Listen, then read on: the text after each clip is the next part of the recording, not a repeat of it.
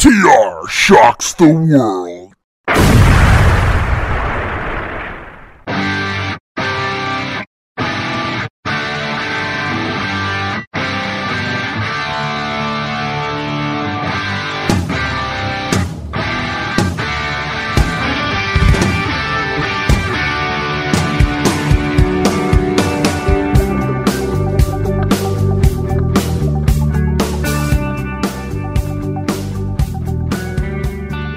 Hey guys, and welcome back. Another exciting edition of TR Shocks the World now on the airwaves. I'm Ray Russell, and joining me is the host of the show. He is TR himself, Tom Robinson. Tom, welcome back, sir. What up, Ray Russ? How we doing out there in Cleveland, Ohio? We're doing okay. A lot of hot weather lately. We had about 3 days in a row. If you count the humidity, it felt like 100 degrees. So I'm good. I'm settling with the high 70s today, so not too bad. Dude, that weather is crazy. Right as we tape on July 10th, it is something like 110 and 115 out west. Name drop. I talked to Roy Lucier last night, a name you might recognize from fandom. Absolutely. And Lucha, he's a Lucha guy and all that. And he said he worked in 111 degree weather yesterday. Ooh, that's rough stuff. Yeah, I saw today that Death Valley got to 130 degrees today. So crazy. Fuck, man, 130. We're done. We're done as a civilization. Yeah, something's going on. Speaking of fucking weird shit. Yes, sir. I was supposed to be on with you about 15 minutes ago. Yeah. I'm notoriously late anyway because I'm a fucking procrastinator, but I got caught in this strange traffic, and it's a Saturday evening, East Coast time of like 7 to 8 p.m., and a 10-minute drive took me like 45 minutes, which included a fucking douchebag. I got a CDL license, and I get it. When somebody's trying to pass you, or that you're in a straight truck, or he was in a big fucking one of those gimmicks that carries cars. Yeah, those kind of trucks. I don't know what they're fucking called. You need a CDLA to have that. So this asshole spent his whole life in the driving field, but he had nothing on there, and the traffic was little to my knowledge because I couldn't see fucking shit in my little ass car. But the traffic was being pointed to the right lane. So all of a sudden, an exit before my exit opens up. And there's a lane, not a shoulder, a fucking active lane that opens up. So I kind of peek over and I see, wow, it's a clear fucking shot to the fucking exit. So I'm kind of wondering because he's leaning towards that way too. And I'm like, well, when this guy goes, I'll go. Fucking guy never goes. So I go, and then he swerves his front in front of me to try to block me. And I'm like, I lay on the horn, and he swerves more. So I had to take the grass. I get out, and of course, it's a fucking grayish-haired fucking 150-pound nothing. I'm screaming, you motherfucker! I'll kill you, you motherfucker! And I'm out on the I'm taking more time to call him a motherfucker. I actually have to thank him because I haven't fucking had any testosterone at all for like 2 years now. I'm a fucking walking zombie. But I was praying it was somebody that would get out that I could get all my frustrations out and just beat the piss out of this guy on the road. But I had no damage or nothing from going on the grass, and I would have just held up other good people behind him.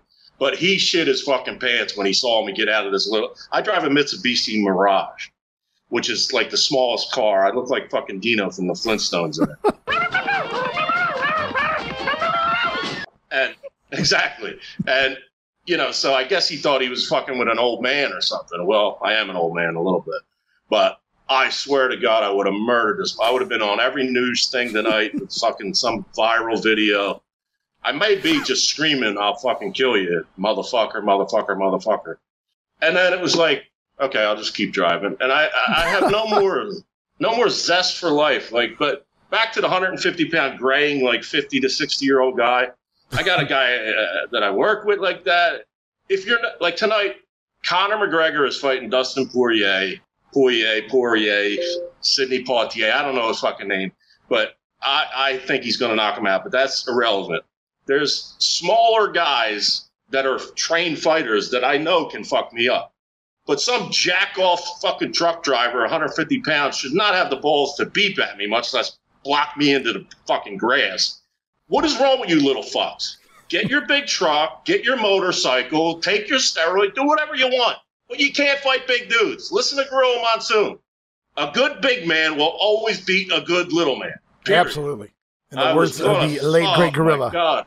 Dude, I got to tell you, though, had you actually beat his ass, that would have made for a better story for the show. But you did the right thing, Tom. But I still wouldn't have been home. And I'm so, I need testosterone shots or something because I'm so, like, it got me angry, over the edge angry. But, you know, you always have, like, that 10 minutes to calm down, like, while you're still jacked up. Right. I was calmed down instantly, and I drove my little faggy car home. Wow. Unbelievable. Awesome. Phenomenal. Well, let's, he got away pretty lightly today. Next time, maybe not so much. So you just keep driving around looking for him. Maybe you'll run into him again. Get a second chance. Yeah. Get a second chance. Yeah. I mean, when I'm working all day and I'm stuck in the traffic jam, I've been tempted, like if I see somebody on the shoulder zipping by me to break their balls. But this was not the shoulder. This is a fucking lane that leads to the exit. Right. So this is a little punk who was probably like the tallest dude in 5th grade, and he still thinks he's the toughest guy in fucking middle school or something. I don't know. Well, he's overcompensating, right? That's why he sits behind the wheel. Yeah, overcompensation, just driving. He can't do what he wants to do, so that's probably why he took that job in the first place. Yeah. Yeah. Dummy. Yeah. What are we talking about?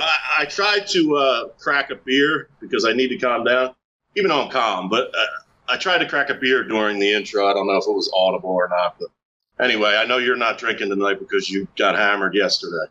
Well, that is true. I did. But now that you are, it really makes me want to. But I'm too lazy to get my ass up, walk all the way up the stairs, and go get beer. So I'm not doing that tonight. Once my new fridge comes on Wednesday and I put that in the kitchen, I can take my old fridge, bring it down here, and I'll have a refrigerator downstairs. And then there I go. Instant beers all the time. Yeah, then we're in trouble. Yeah. To say the least. Two of us. Yes, that would be tremendous. What's going on? Oh, we got all kinds of things going on. In fact, we had an asshole, believe it or not, TNA. Oh my God, where am I at? AEW. Yeah, and AEW returned to live crowds. Tom, if you didn't know that. I mean, actual crowds, not wrestlers surrounding the ring and their friends and family and whatnot. Although people would argue that's what AEW is. I won't say that. But there was a fan, Tom, and I don't know if I'm sure by now, if you didn't watch the show, you've seen the footage of this fan who decided he was going to jump into the ring or at least try to get involved in the Jericho MJF segment as part of the AEW show. Yeah, in the name of, like, when fucking Muhammad Atta and all those fucks, allegedly, it depends whose story you believe, but they did it in the name of Allah and the Prophet Muhammad and all that bullshit. This fat fucking loser tried to get to the ring at Jericho or some shit in the name of Brian Last and Jim Cornette. He sure did. What the fuck is wrong with him? Yeah, and I'm not going to give away his Twitter account because that's what he wants. He's loving it online. Everybody's putting him over, or not. They're not putting him over. They're shaming him, but they're giving out his Twitter account so everybody can go block him. And you know what the idiot's doing? No matter what you say to him, no matter how nasty or negative it is, he's retweeting it on his account. So I'm not going to give him that luxury of putting him over here as far as what his account is on Twitter. I'm sure you can find it if you really, really, really want to. But this buffoon, like you just said, claims that he was doing it, in the name of Brian Last and Jim Cornette. And if you've ever listened to anything Jim Cornette has ever said, why would you think he would condone that, even in AEW? Yeah, this is a fucking dumb motherfucker. I mean, we're giving him more press, so we're guilty. So he's, in a perverse way, this fucking obese fuck is getting what he wants. He jumped the rail, which is the in thing now that the pandemic's over. So it's happened in multiple sports and yada, yada. But to say he was doing it for them because Jericho and AEW have ruined the business and all that shit, he not only puts himself out there as a fucking scum, piece of shit, nothing, zilch, zero, nobody, but he alienates himself to a point where, if there was a little quote-unquote friction from the podcast commentary and all this and the tweets and stuff like that, Jericho, Last, Cornette, etc., have solidarity because the enemy of my enemy is my friend, and nobody likes a jerk off jumping in the ring. No, absolutely not. Right, and like Cornette said, I don't know if you saw the tweet he posted. He actually retweeted this guy and quoted, or whatever that's called, quote retweet, whatever the hell. He actually gave this guy more press, but then he blocked him. But everybody's seen it now. Corny basically said, the wrestling ring is sacred ground, and fuck you. And you're blocked. He got his response, and then I saw Brian last actually did the same thing. He told him it was, they didn't condone it, they didn't want that, don't speak their names, and Brian blocked him as well. I don't know what he was really trying to get out of this. I've seen his picture online. I would say he needs to see a dentist and maybe, as you pointed out, a nutritionist as well. The guy seems kind of off in the head. I don't really know, but to go online and brag about it to this extent makes me feel, and I don't know, I haven't heard anything, makes me feel like they just escorted him out of the building and booted him, and that was the end of it. I feel like if there was an ongoing, case, where they're going to press charges and he's got to pay a fine or whatever, I feel like either he's really stupid or I just feel like they must have just booted him out because he's really pushing it. They can use this against him when they go to court or whatever he's got to do. So I don't know and it was absolutely pre-planned. This wasn't a last minute thing. This wasn't, I got drunk and my buddy, dared me to do a thing. If you go on his tweets hours before the show, somebody said, I hope you guys have something, whatever in store tonight, something, whatever in front of the fans and whatnot. And he replied to the guy, he goes, oh, don't you worry. There's going to be something, very special that happens tonight. So this was pre-planned before he even got to the building. Yeah, very special in the way they talk about fucking autistic children, you fat retard. Anyway, we're putting them over in a negative way, but we're still giving them press because people do listen to this. But yeah, any fucking scumbag out there that just, I have a saying, and I've always had it, and I apologize to you, Ray, and anybody listening ahead of time, but I used to tell all my, podcast people, wrestlers in general, to like wrestling as much as we do, as weird as the art form is, there's something off in each one of us. There's something wrong there. I find it through a lot of fans year after year after year. There's something twisted, and it could be small, could be big. There's something off, so we're all fucking crazy, but have some fucking common sense. Sit in your fucking seat. Just be fat. Just go home and fucking eat your Cheetos or whatever the fuck you're doing. Make your outrageous tweets. I got blocked by Kevin Nash or something. Do your fucking thing, but don't come near the ring.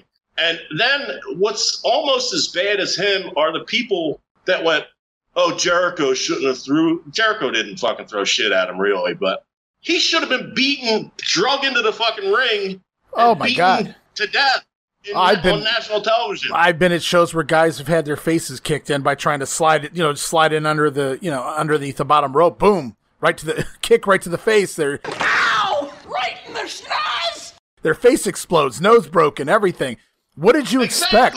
I don't know what you're coming in the ring to do to me. I'm not gonna wait for you to get in the ring and stand up and then what do you got? Even if you don't have a knife or something along those lines, I don't know you. I don't know what you're capable of doing. I don't need this shit in my life. So I don't know what they're expecting. Like, I'm supposed to make this fair. It's not fair because I'm being forced into a fight or whatever this idiot's trying to do. It's not right. And the funny thing is, this guy, I don't know, his background and his knowledge, which doesn't seem to be much, but he quoted oh, Brian Last and Jim Cornette, they hate AEW, so that's why I did it. And it's like, if you've ever listened to anything Jim Cornette has ever said, you would know that, especially Jim, because think about how old school Jim is. And this is still a thing today. Like, nobody wants a fan in the ring. But specifically, somebody like a Jim Cornette, he invented carrying the tennis racket to the ring specifically because he had to fight off the fucking fans. Yes, exactly. Right. What a fucking buffoon. Fat motherfucker. And that's enough of you. I will not speak of you again unless you do something else even more stupid in the future. Real quick on his subject. I didn't finish. Yeah. There are actual pussies out there, and I say pussies with a capital P, that complained that Jericho shouldn't have did anything to him. MJF shouldn't have grabbed his leg, blah, blah, blah, blah, blah. Security had him by then. Justin Roberts was the only one who had him at the beginning. kudos to fucking Justin Roberts, who bear hugged him chest to chest until security got in and finally got him away from the area. But the dude, he has several angles. I actually bought into his bullshit and clicked where he put himself over. And there's several angles where he was on the stage with his hands to his sides, like almost in Jesus fashion, like not Judas. It was during Judas, so it may have been a spiritual intervention. That may be the Son of Christ, but I doubt that highly. The fat bastard is probably not the Son of Christ. So he came out during Judas, and Justin Roberts was the original guy who kind of tackled him, sort of. And, then Jericho sees that the security's up there. He takes a little flailing shot, and another angle shows MJF grabbing his foot from the ground to the stage or whatever. But, God, like the old Triple H Stone Cold. Yes, and that's hilarious that I just pulled that up right now. It's literally on my phone in front of me right now. The fan running in, because I wanted to see how it played out again before I brought that up, because that's exactly what you were saying. It made me think of that. Austin gives Triple H the stunner, beats him in the middle of the ring, and then the fan runs in from behind, jumps on Austin. Triple H no-sells, just gets straight up, grabs the dude in a waistlock takedown, and I don't know who the hell the ref was. I forgot. I already turned the screen off. Referee just starts laying kicks in, man. It's hilarious, but it's funny to watch Triple H just jump straight up from dead to perfectly normal because he's helping his brother out there. Not that Austin needed the help with that little bitch, but the guy got Austin in a precarious position. He got him from behind. Austin was on the ground already, so anything could happen. Triple H is like, yeah, I think we got a fan in here. What? Yeah, I think we got a fan in here, Steve. What? Steve, I think we got a fan. What? Oh, fuck you, you deaf fuck. I fucked the imitation. It's all good. But anyway, fuck you, fat boy, with your fucked up teeth. Fuck you, defenders that somebody took a swing at them, because that's. But the other thing you said, they might have just let him go or whatever. It took about 24 hours ish before I saw this post. If you saw it before, then I'm wrong. But no, I didn't pay attention to when they posted them, so you could very well be right on that. I was just guessing. Like I said, I just assumed that because I would like to think somebody wasn't stupid enough to go online and brag about it after they did it before their court date. Well, in Philadelphia, not that I would know, but they have this place called the Roundhouse for dumb little offenses, and sometimes you get thrown in there until they figure the shit out for like 24 hours, 17 hours, 29 hours, whatever the case may be. So Miami might have something similar, especially nowadays. Oh, I jumped into national television and God knows what I was going to do, or I took a shot with my rifle at somebody, blah, blah, blah, blah, blah. Defund the police. Let's give me 10% of $5,000 and you're home free. Go on your Twitter and talk about it too. But anyway, let's not get political. We're here to wrestle, baby. Let's talk about the wrestling business. Yeah. So fuck you is our Go ahead. Fuck you, and then I'll let you say it. Well, I was gonna say fuck you, douchebag. So yeah, we were thinking stereo there, but it's all good. All right. It's all good. It wouldn't be an episode of TR Shocks the World without mentioning your buddy LA Knight. In the past, you've been very unhappy with how he's been booked. What say you now? Well, I've heard some shoot interviews from years ago when he had probably 4 opportunities with those guys as a extra and FCW and Deep South and all that bullshit. And don't quote me because I don't know which one he was at and when, but he had a little problem with Bill DeMott, as many people did. Right. He has a problem, much like myself, and you can attest to this, of not being on time. He's a night person like myself, so I can relate to that.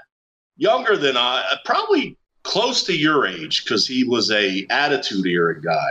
And he's doing Attitude Era kind of. He's taking a little bit of Hogan with his gear, a little bit of Austin, a little bit of Rock, etc. And in truth, with the NXT, now that they've let some real fans in, they're not that into him. He's not like getting that much heel heat from what I see. Mm-hmm. But he's making Cameron Grimes a super babyface with this little thing.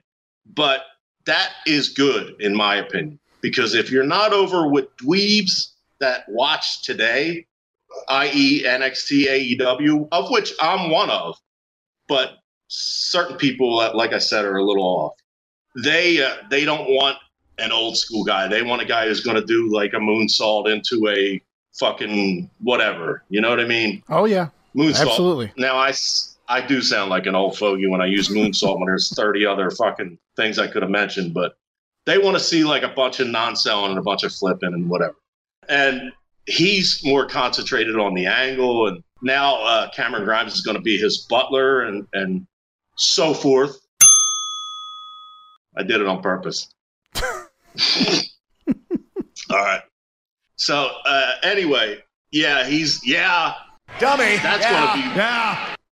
I don't know if he's going to use dummy, but is going to be huge on Raw or SmackDown. Probably Raw. Well, if Vince has anything to say about it, he's going to bring him up, and he's going to say, "You can't do that, pal. I don't get that." Well, if he got Shotzi and Knox, who were never a team to my recollection, but I'm not a historian, but if he got them and got Tony Storm with her big squishy ass, maybe he does get him. I don't know, but he's going to be a star on the main roster if he doesn't self-destruct with the lateness and all that other dumb shit. But yeah, he's Cameron Grimes is going to be his butler, so that should be old schoolish, comedic, yes, but hopefully, if the right people write it, it'll be okay. Yeah, I hope so. I mean, hopefully they do take a little bit of the old David Von Erich with Jimmy Garvin or Dusty Rhodes with Baby Doll and all that good stuff. So hopefully they come up with something. Thank you. And LA Knight is a guy who loves that stuff. He studies that stuff. He's into the character. He's into looking like a wrestler, which both boxes are checked. He's into promos, checked. And his work rate is more like an older school wrestler type guy. He can do a little bit of flipping and flapping, but he's more character driven, which, in my opinion, is what Vince wants for sure. Vince Russo? No, never mind. Bro. Actually, Vince Russo would probably like him, which is kind of contradictory to my feelings. I don't really agree with Russo's booking. Something needs to be somewhere in the middle of Cornette and Russo is the right way to attract a bigger audience.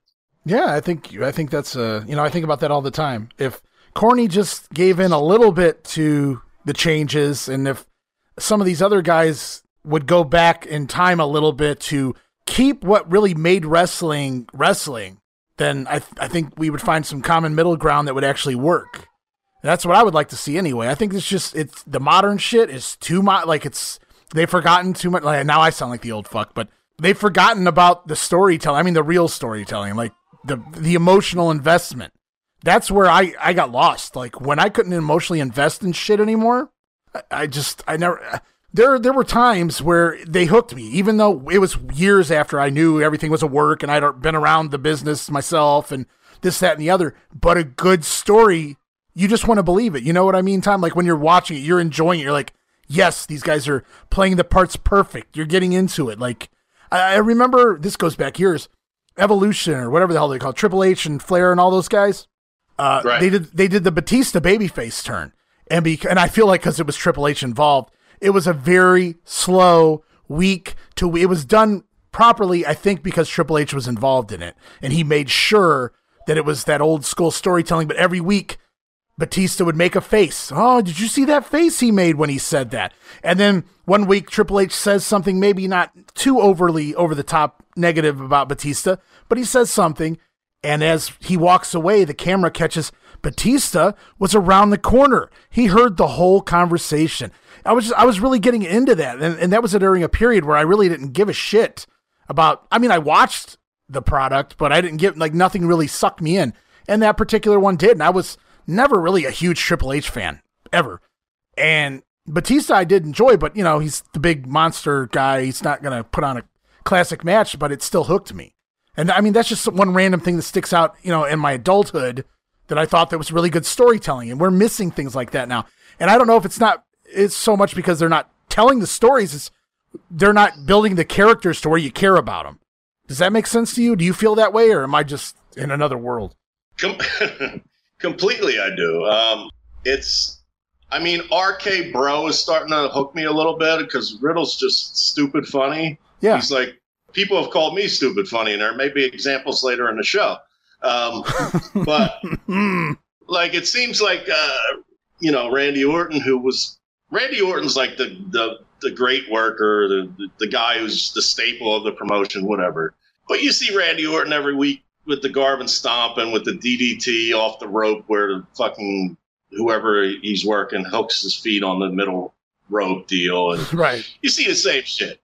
But now that he's got a little flair because, no pun intended, he's got a little flair because you got that peddling fucking goof Riddle just being Riddle, being a fucking idiot. And that works. I mean, that's a little stretch from a, quote, storytelling, which I kind of got off. But at least they're showing a little, like a lighter when you're trying to light a fire in the fucking woods in like a fucking Naked and Afraid episode, but they wouldn't have a lighter.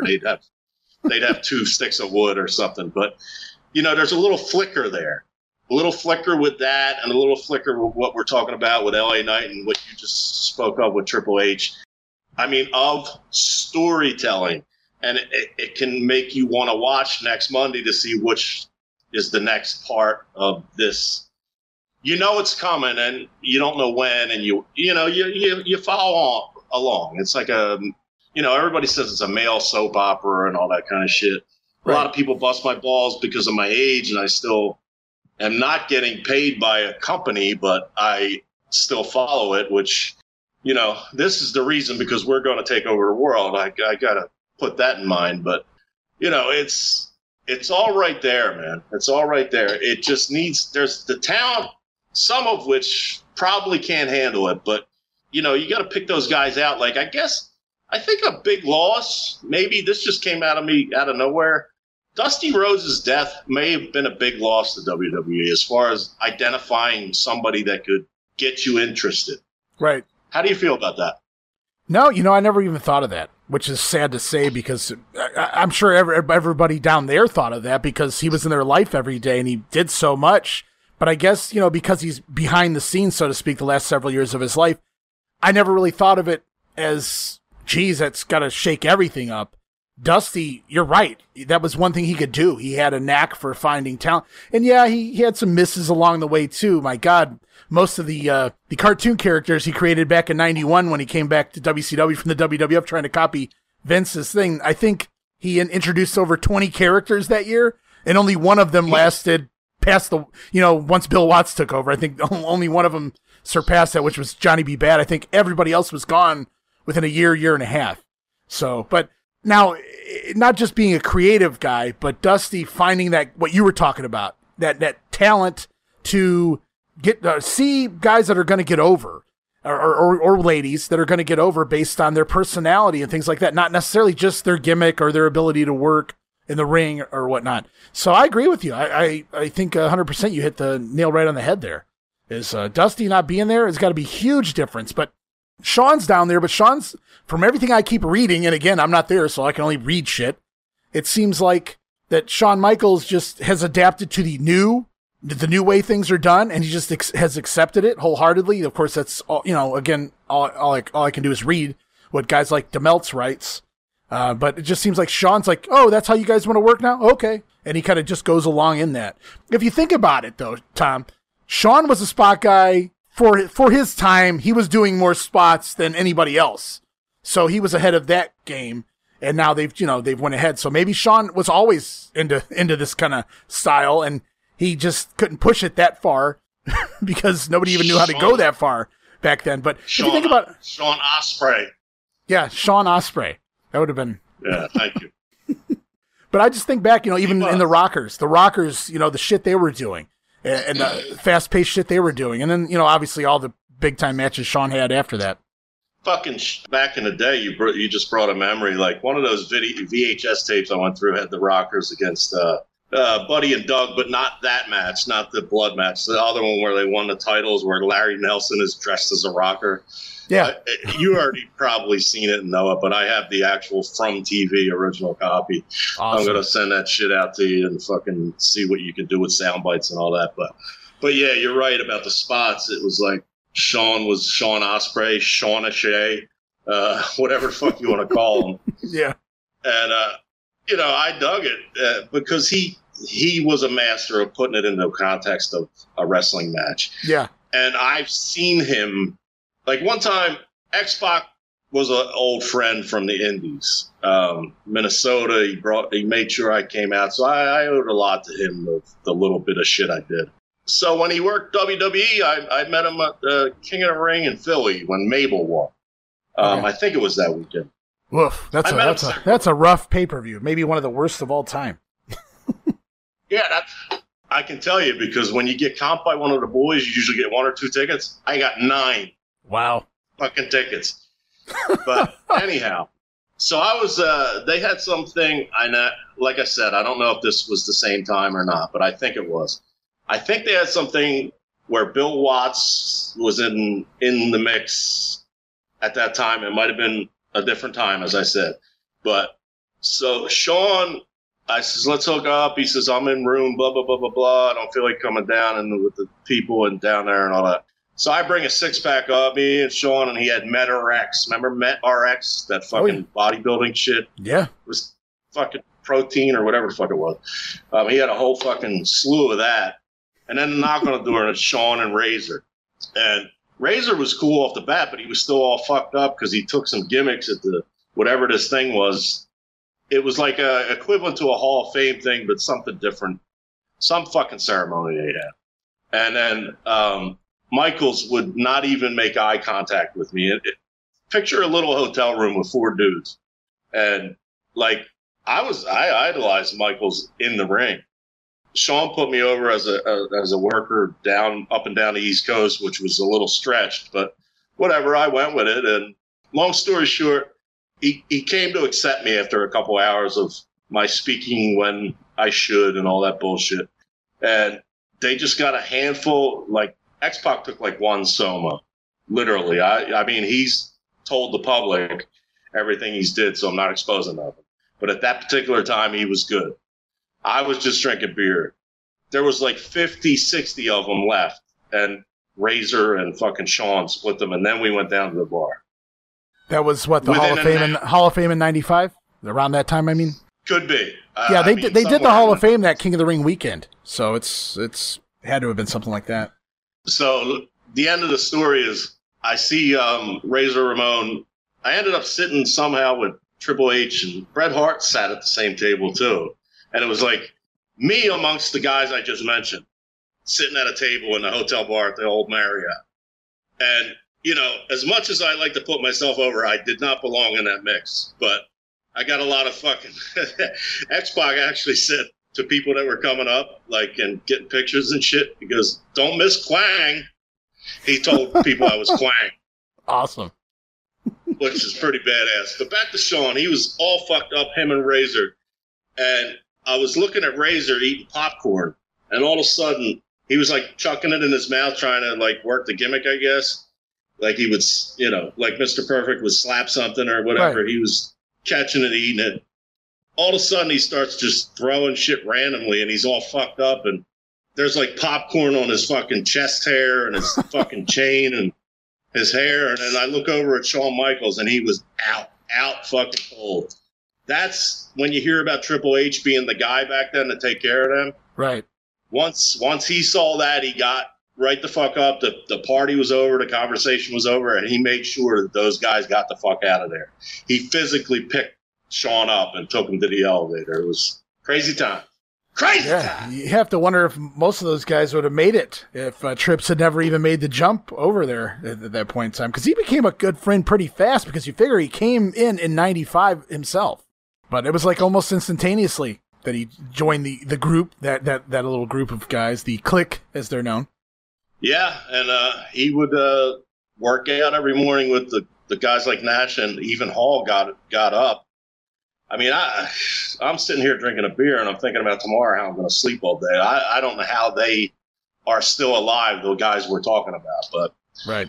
They're blessed, they're charmed, and, they gave us a lot of entertainment. I don't know why I went there, but what else is new? Yeah, and it is funny, when you look back at some of the guys that are still here, like a Scott Hall, a Jake Roberts, just the one day that I spent, with Tommy Rich, I was like, how is this guy? Because whatever he was doing in 2000 or whatever that was, you can only imagine what he was doing back in like 1981 or shit down in Georgia.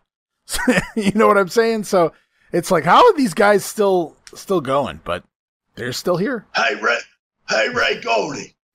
Ray Gordy. No, wrong guy. Ray? Wrong guy, Tommy. I remember spending 10 hours or so with you, man. You got anything on that? You want me to tell you the wait Tommy? till a later episode? Or you want to go right now? Well, we can do it right now, Tommy, as long as I have your permission. Listen, man, I'm having a beer. I'm having some fun. And I want to reminisce about me and Ray Gordy down the road, man. All right, so what we'll do then, Tommy, since I have your permission to reminisce, and that's what we're going to call it, we're reminiscing. It's not, I know the boys have a thing where, you don't talk about the shit that you guys do on a daily basis outside of the ring and just spill the beans in public like this. But since you want to reminisce, I'll be happy to remind you because your mind's probably a little fuzzy about that day. No, I remember everything. 1981, Techwood Drive. Wrong year. I was like 2, but I wish I had been down there back in those days. That's another story. Oh, you're Lance Russell.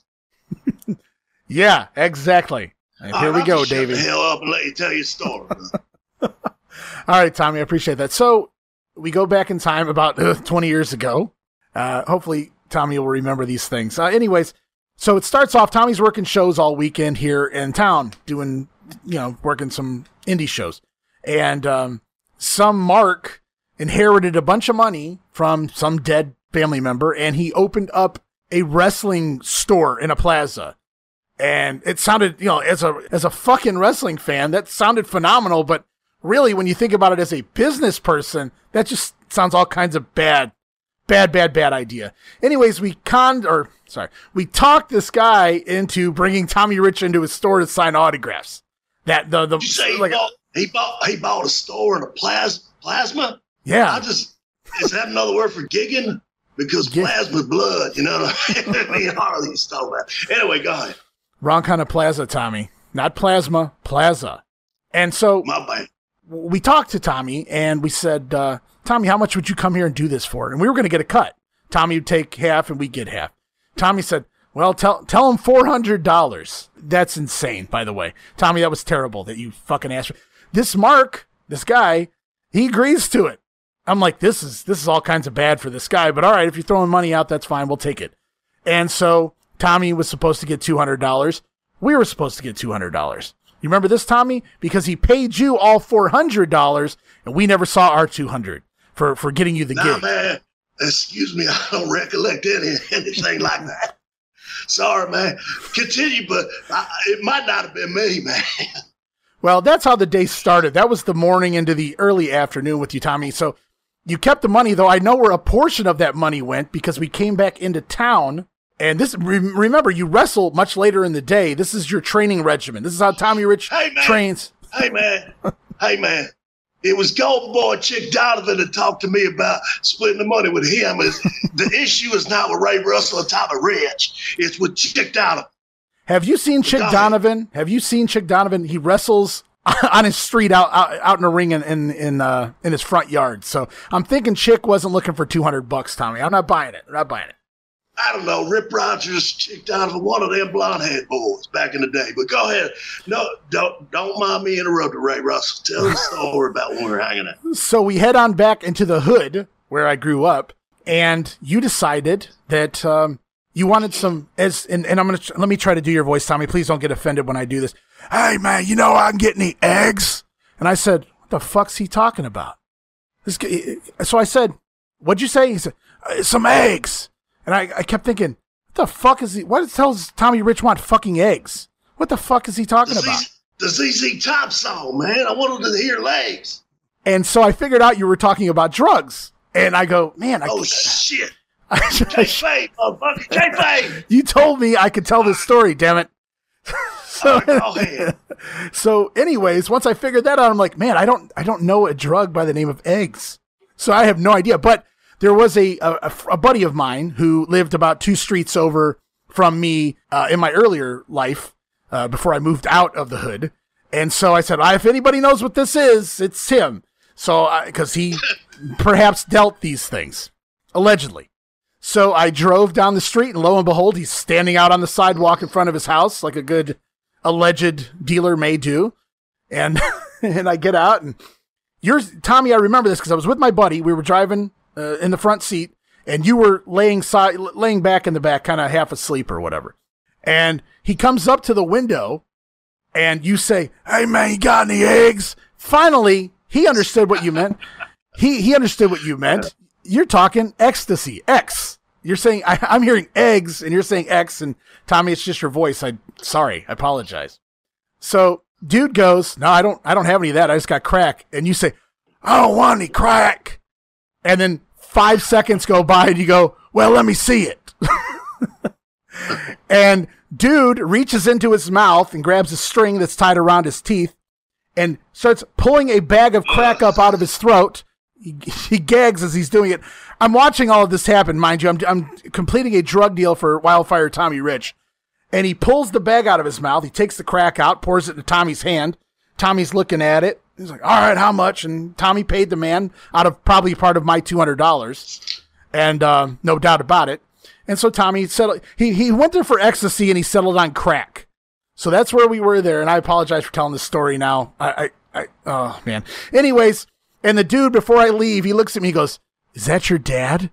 I was like, "What the fuck?" I wanted to go, "No, it's Wildfire Tommy Rich," but he would have had no fucking clue what that was. So I go, "No, that." Hey man, you should have said, "Read Missy High's book. My brothers were in her stomach." Very true. Very, very true. And possibly Jim Barnett's as well from stories I heard, but I don't want to go there. Sorry, Tommy.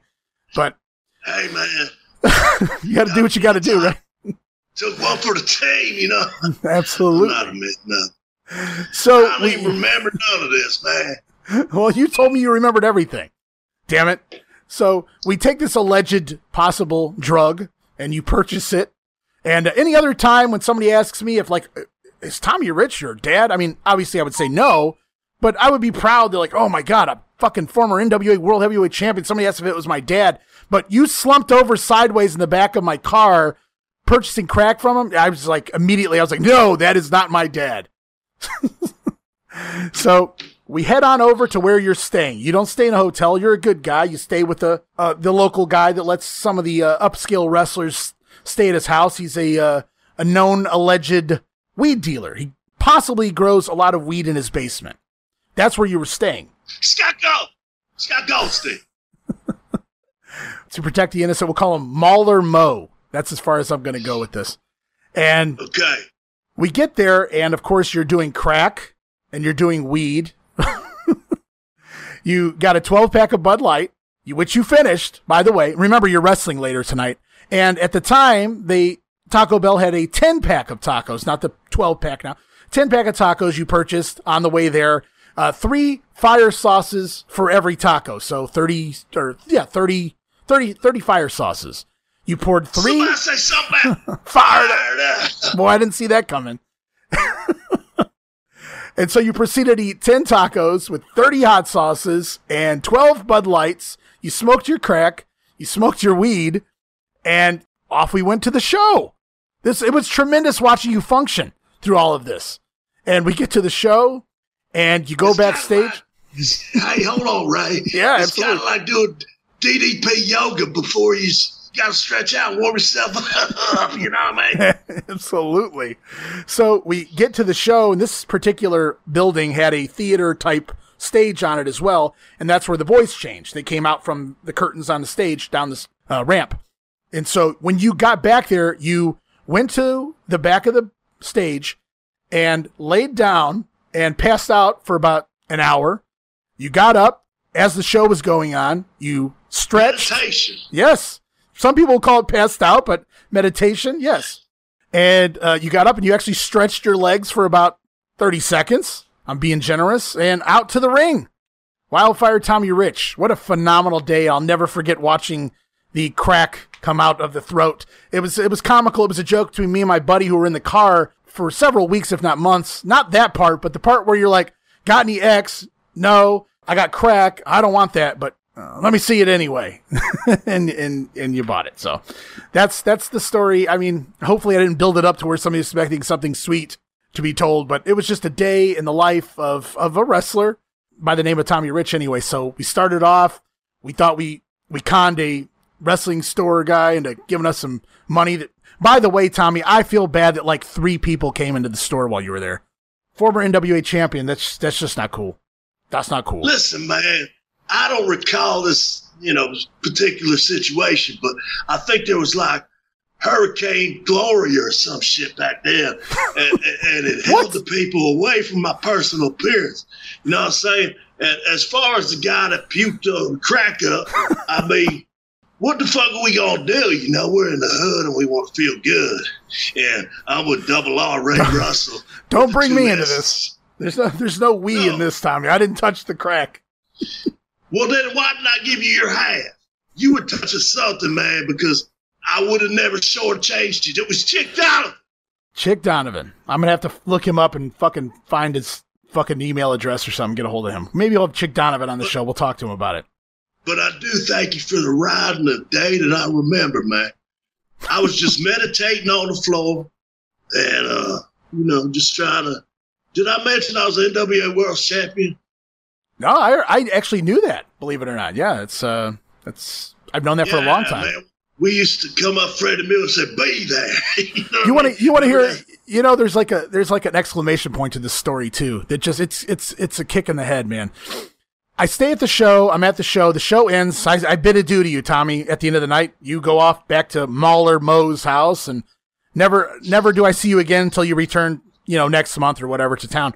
I go over my girlfriend at the time's aunt's house. I'm staying the night over there with her, and I come in the door, and I figure this aunt doesn't watch wrestling, doesn't know anything about wrestling. I didn't put 2 and 2 together that maybe as a kid she did, and Georgia Championship Wrestling being syndicated into my area at the time, that was the wrestling in town. So I walk in thinking I told my girlfriend, she had no idea.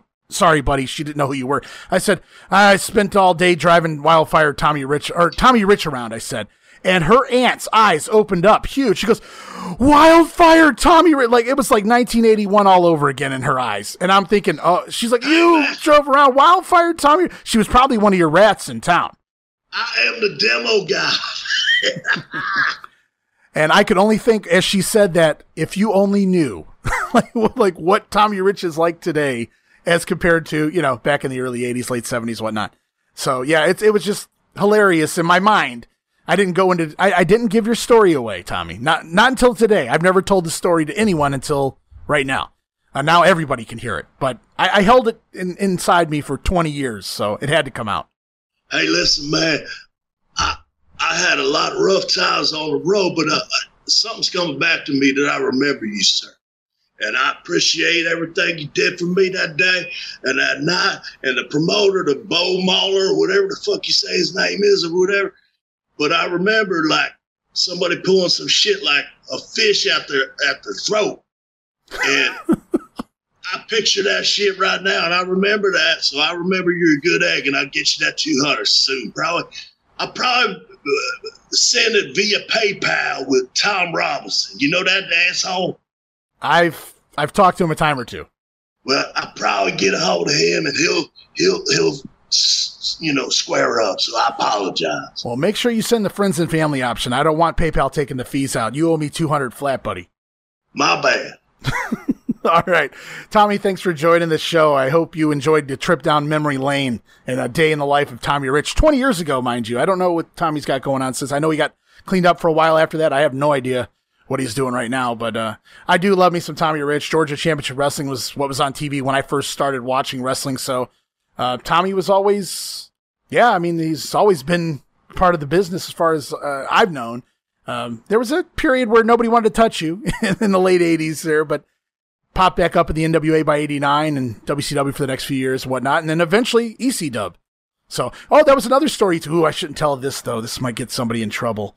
A story you told me in the car that day when we were driving back from that store. You were still kind of upset. So this would be about 2000, 99, 2000. You were still upset to some degree that you had gotten fired or released or whatever you want to call it from ECW. You and Tracy had gotten booted from ECW. And you said, that fucking Guido, he wanted to be serious. We were having fun. And basically you blamed Guido for getting you fired because, you know, he was in the office and you got Paul to change the FBI gimmick to take a more serious approach. And you guys were canned. That's the story you told me anyway. Well, that's true, man, because that little fucking Dago motherfucker, whatever you want to call him, the little he's doing Hindu squats in the dressing room like some mark. I drew fucking millions and millions of dollars in this business, you know what I mean? And me and Trace, God bless us, God rest his soul. Tracy Smothers. Love Tracy. The T is for Tommy. The H is for Rich. Whatever thug, because a thug can't spell. Well, that would be accurate then. But, yeah, I get it. But anyway, we were talking about that little Dago. He goes to Stooges. You know what I mean? Oh my God, Tommy. The full-blooded Italians. We're a tight-knit group, and you know what I'm saying. That's why, you know, I confided in you. Well, I apologize for letting the cat out of the bag all these years later. The T is for Tommy. The H is for Rich. The U is for you, Ray Russell. And the G is for a bitch, and that's fucking Guido. Oh, man. Love it. I don't know if that'll fit on his shirt, but if it does, we got that's shirt number 1 here on TR Shocks the World. Tommy, thank you for that. Because Wi-Fi can't spell. You got that right. Love you, Tommy, man. We'll talk again. We'll talk again soon, brother. Love you guys. Except Robinson. He asshole. All right. Tommy Rich, everybody. Tom, you still there? Unfortunately, yes, I am, sir. Thank you for staying silent and allowing me to tell my story with Tommy Rich. Well, it's a great story. I mean, if there wasn't no run-ins and could actually, hopefully people could decipher what you went through that day. And that is truly a day in the life of some wrestlers back in the day. Right. Yeah. And you being the guy who's, you know, just part of the business in your own little way, in that, because I've done similar things, and you're just kind of like so if your buddy like from around the block said, hey, drive me to such and such and we'll try to get such and such or whatever, you'd kind of be skeptical and you'd kind of talk, but you're in the moment. You're with fucking some star, and you end up like another guy from Philly, I won't mention his name, was with Buddy Landel one time. Oh, and boy. Buddy asked him to drive him to a certain area of town to get something to make him feel better or whatever. And Buddy says, you know, he throws him a 20 after he drove him down there and says, you know, if anything fucked up happens, hey, man, if anything fucked up happens, you know. Yeah. And the dude just like was so into Buddy Landel and the fact that he's Buddy Landel's quote buddy, he waited an hour and a half. Ugh. And Buddy Landel came back from the abyss, so to speak, and the dude drove him home. You know, so drove him back to the hotel, I should say. So could you imagine what these people are thinking as somebody like Buddy Landel walks in there with the tan and the bleached blonde hair and the southern accent? Bleach blonde hair is so fucking badass because like brothers in the projects who hate white people, if you come in with bleach blonde hair, they immediately think of Ric Flair. Yeah. And they'll fucking put their guns away. They will. I mean, they just love the styling and profiling, and if you have the balls to be that fucking out there, they're going to hang out with you, man. I mean, just from what I've been told from you now and from my other friend and et cetera. So we didn't have nothing for this show, but we ended up pretty good before we got the other stuff, right? Hey, it's funny you said that. I was thinking the same thing. It's like, man, we're like an hour into the show almost, and we haven't even gotten to the Sizzling Six, which it's just coincidentally, Tom, that's what's up next on the show. It's time for Tom Robinson's Sizzling Six. You ready, Tom? Yes. Yes, sort of. Get a little special request music here for you, Tom. Oh, yeah.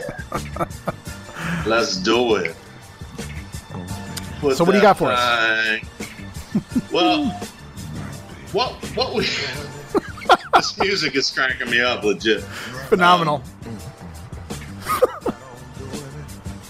Yeah, baby. Oh, yeah. Are you distracted? Oh, yeah, baby. Yeah. Perfect music.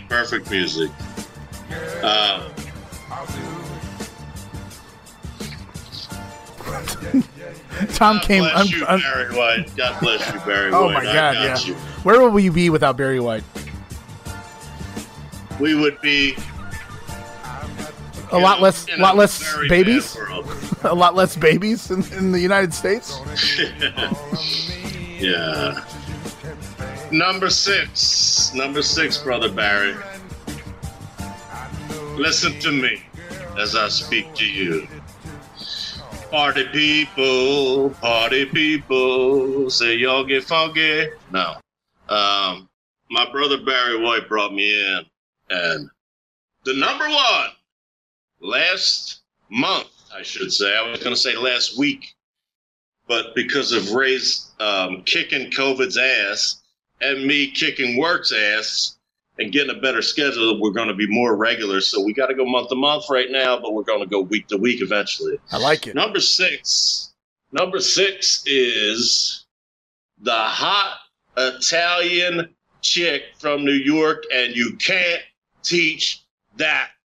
Carmella, who was number one. I was going to say she was our very first number one in the Sizzling Six. She's now fallen to 6 this week, and I should point out, in case anybody missed last one, which I don't know if they did, because man, we really had some good numbers on that last episode, the debut of the Sizzling Six. So Carmella makes it to she falls to 6, but she's still in there. Tom, what'd she do for you this time? Oh my goodness, she has that intro behind the screen that is like a peep show to me. And if I were a younger man, I would, maybe take care of myself before she even walked the aisle. But Carmella, the daughter of a job guy from years past, right, ex-girlfriend of Big Cass, who's now W. Morrissey on Impact, and everybody says, I don't watch Impact. Well, I do, motherfucker. She has had some quality cock in her mind, and she looks the part and stays the part. She knows she's not Jaguar Yakota or whoever the fuck you want to say is a great worker, but she's making dollar bill, y'all. And behind that screen, when she just does her little dance and as she comes out with that little Italian fucking already tan legs and a little booty, and she got her double implants and fake ass lashes and shit like that. I love fake. Give me fake all day. I'll fuck you for 20 years, Carmella. And then I'll wake up next to you and you look like Groucho Marx and I'll be out the door. But anyway, you are number 6, Carmella. You're former number 1. So holla at your boy. Well, hold on though. Out of all of that, everything you just said about Carmella, you talked about quality cock. Are you calling Corey Graves quality cock? And how would you know what quality cock is exactly, Tom? Listen, I've had some confusion lately as I've grown older, but that has nothing to do with it's my porn experience from the late 80s with the Tom Byrons of the world and et cetera, where I've seen, and quite frankly, Ray Russell and everybody, I don't care. When I piss at a urinal, I look to my left and I look to my right, not for sexuality, just to see if I'm hung like them. And, you gain education sometimes. So. And Carmella went, as we talked last episode, Carmella went on one of those fucking shows, Total Divas or something, and said, what did she say? Do you remember?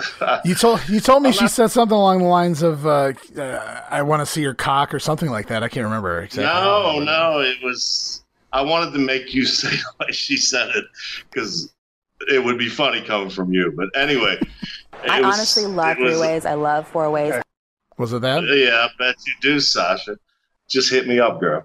Anyway, no, she said something like, I want to see your beautiful cock.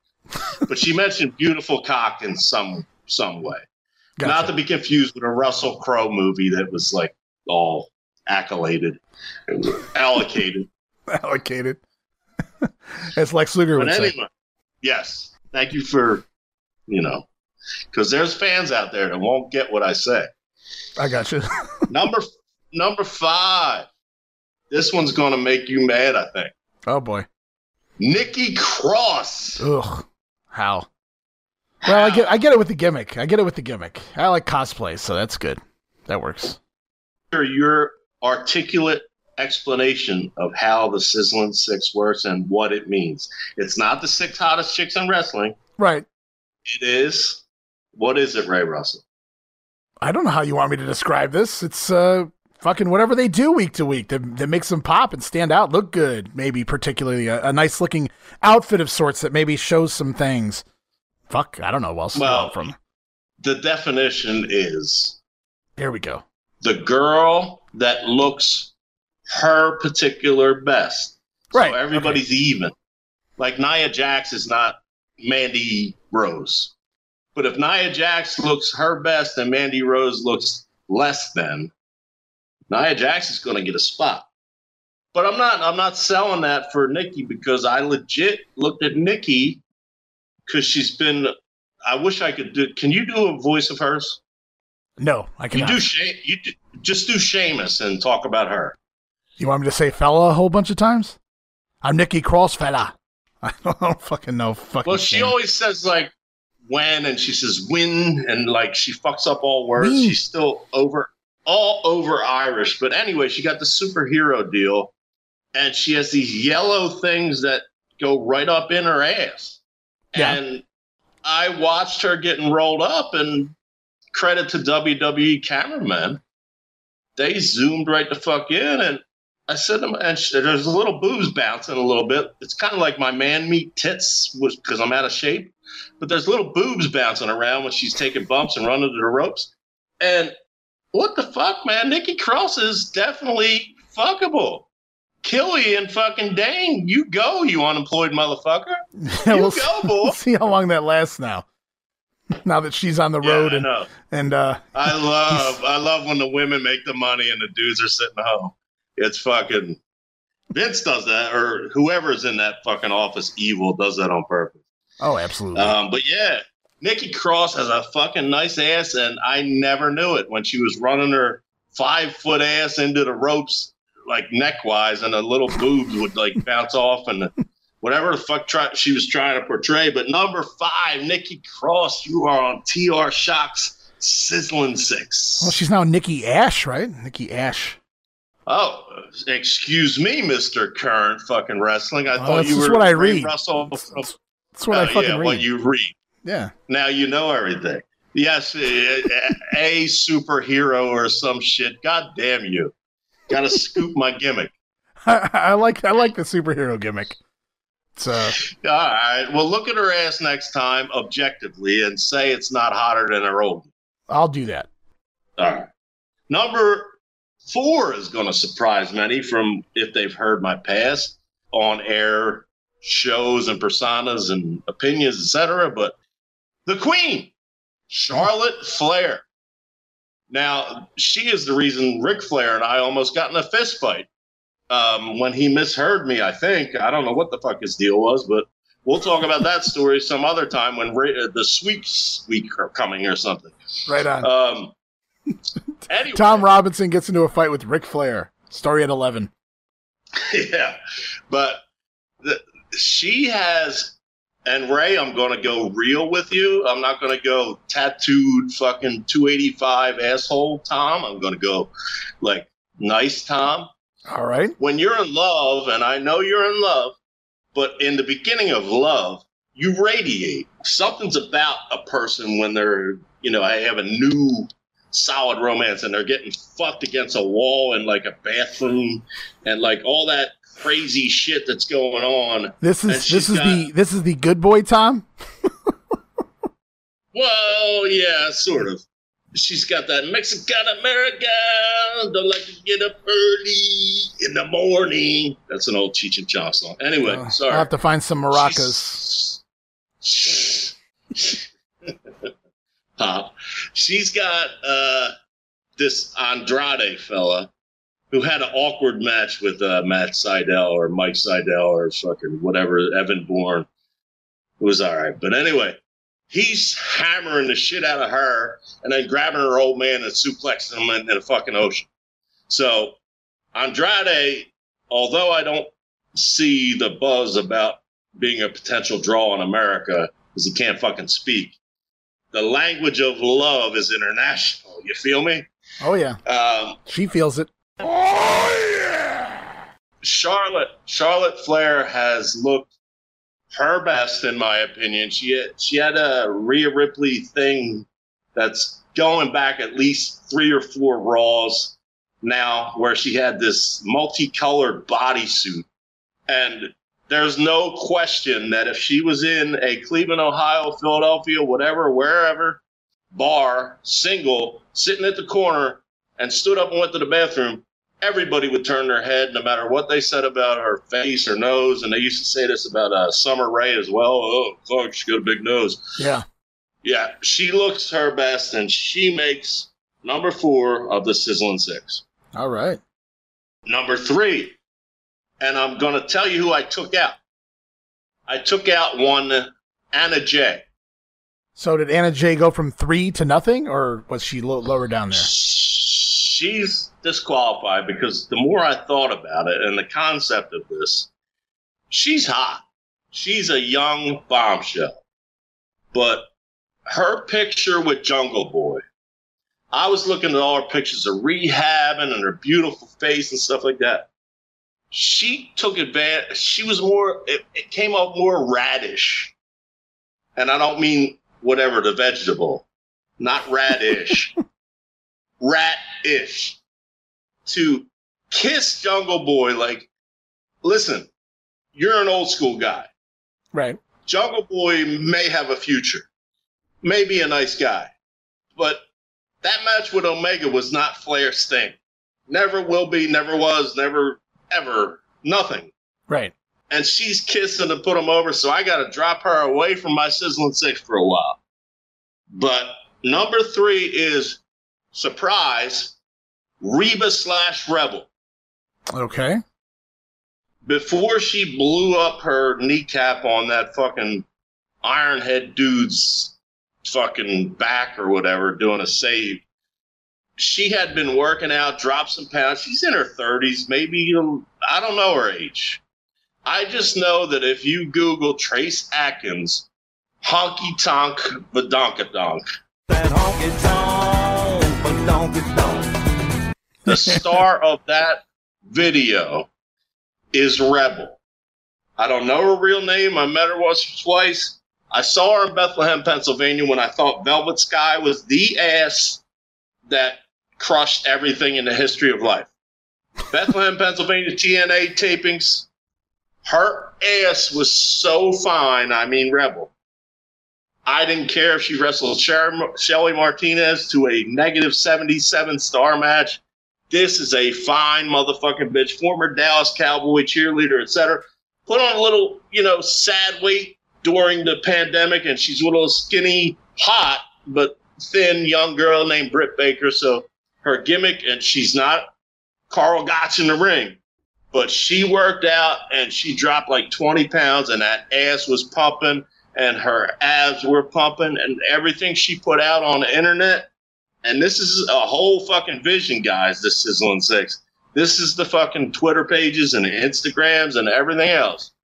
Rebel, I would go down on in a New York minute. You got to say that like Taz, New York minute, brother. Well, I was going for the Eagles' old song because I did that in a cover band I was with once. Fair enough. Number 2, do we have any sizzles? Let me hear some sizzle.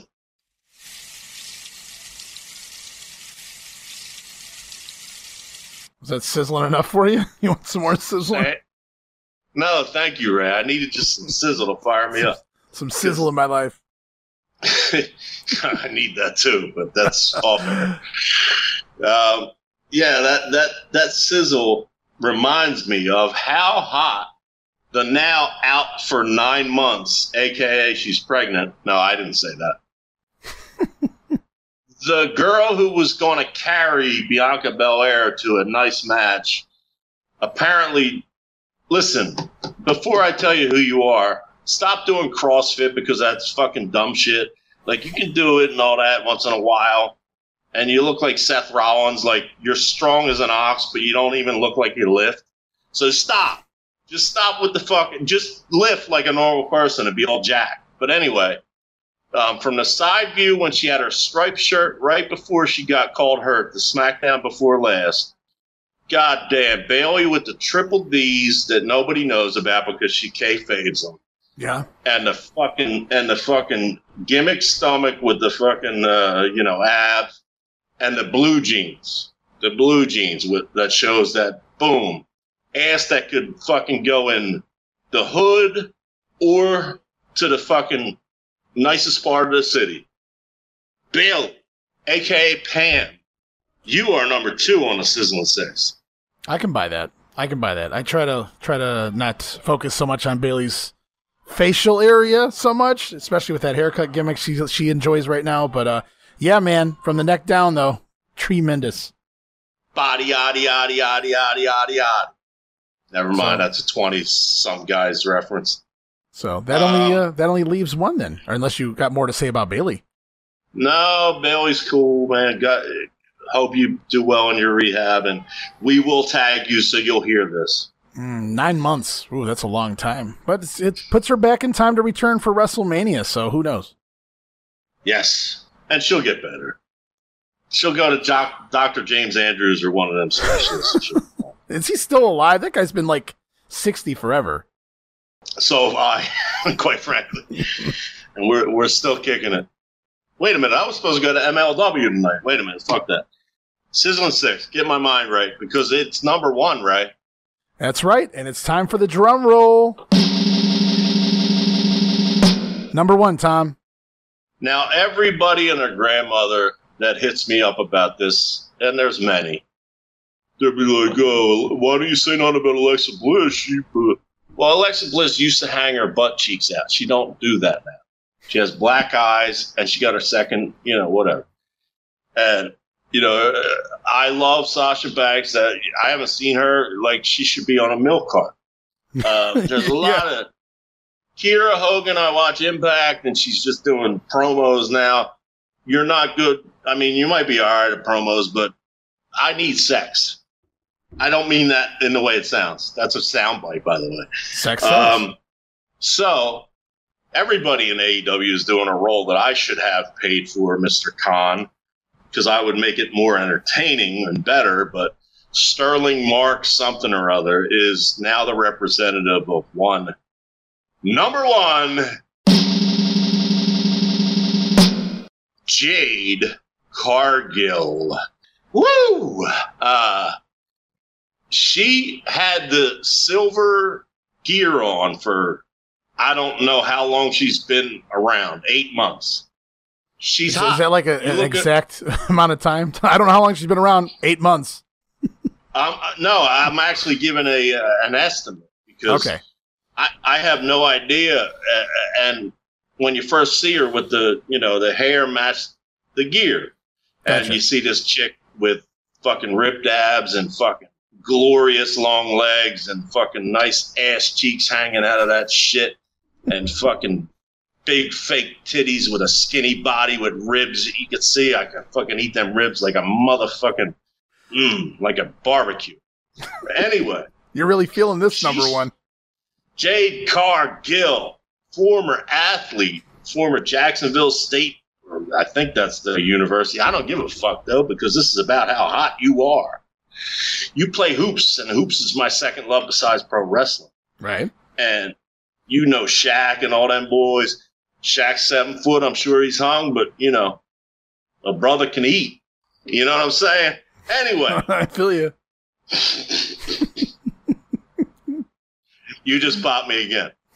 Anyway. So Jade Cargill decides to switch it up. Just for me and this show, I believe, Ray Russell. Just for us. She switched it up and turned into a red bikini gimmick. And with her skin color and her just everything, and there was, I mean, I went back to like 15 years old because I think on the left breast there was almost a nip slip there. There was a little tease of a little chocolate curve, and Did you record it on your VCR and go back and press pause, see if you saw anything? I still got it on pause. I'm waiting till this show's over. Jade Cargill, you are number one, and you're a mom. So that means downstairs has already been activated. I love it. You are number one in June. What month? June to July. You are number one, Jade Cargill. She is number one on my Sizzling 6.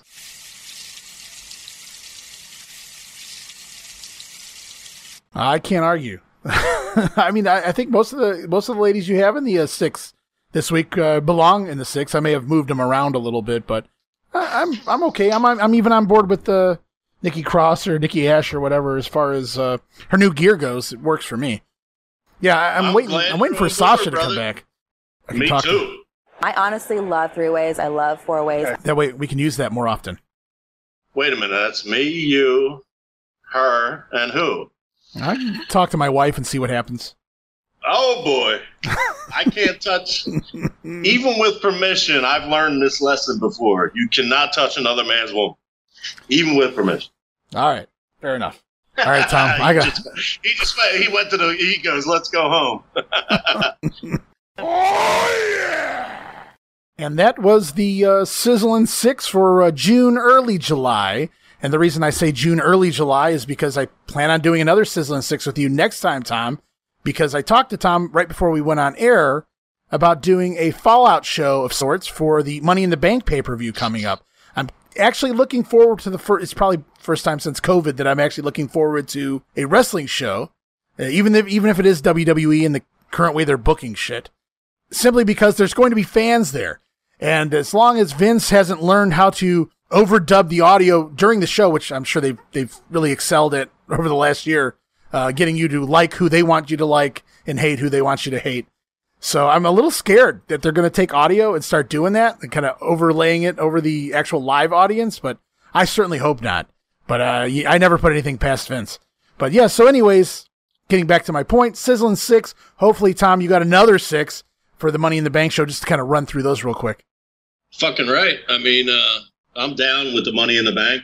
I am much like you, hoping that there's no hyper editing or Vince McMahon-esque editing, and we can hear who actually is over. You know what I mean? Because AEW had the Miami deal, and besides Fatso, who I give a call back to, which I shouldn't have, we covered a little bit, but we got an idea of who's actually over and who the promotion wants over and stuff. So right. I'm looking forward to it too.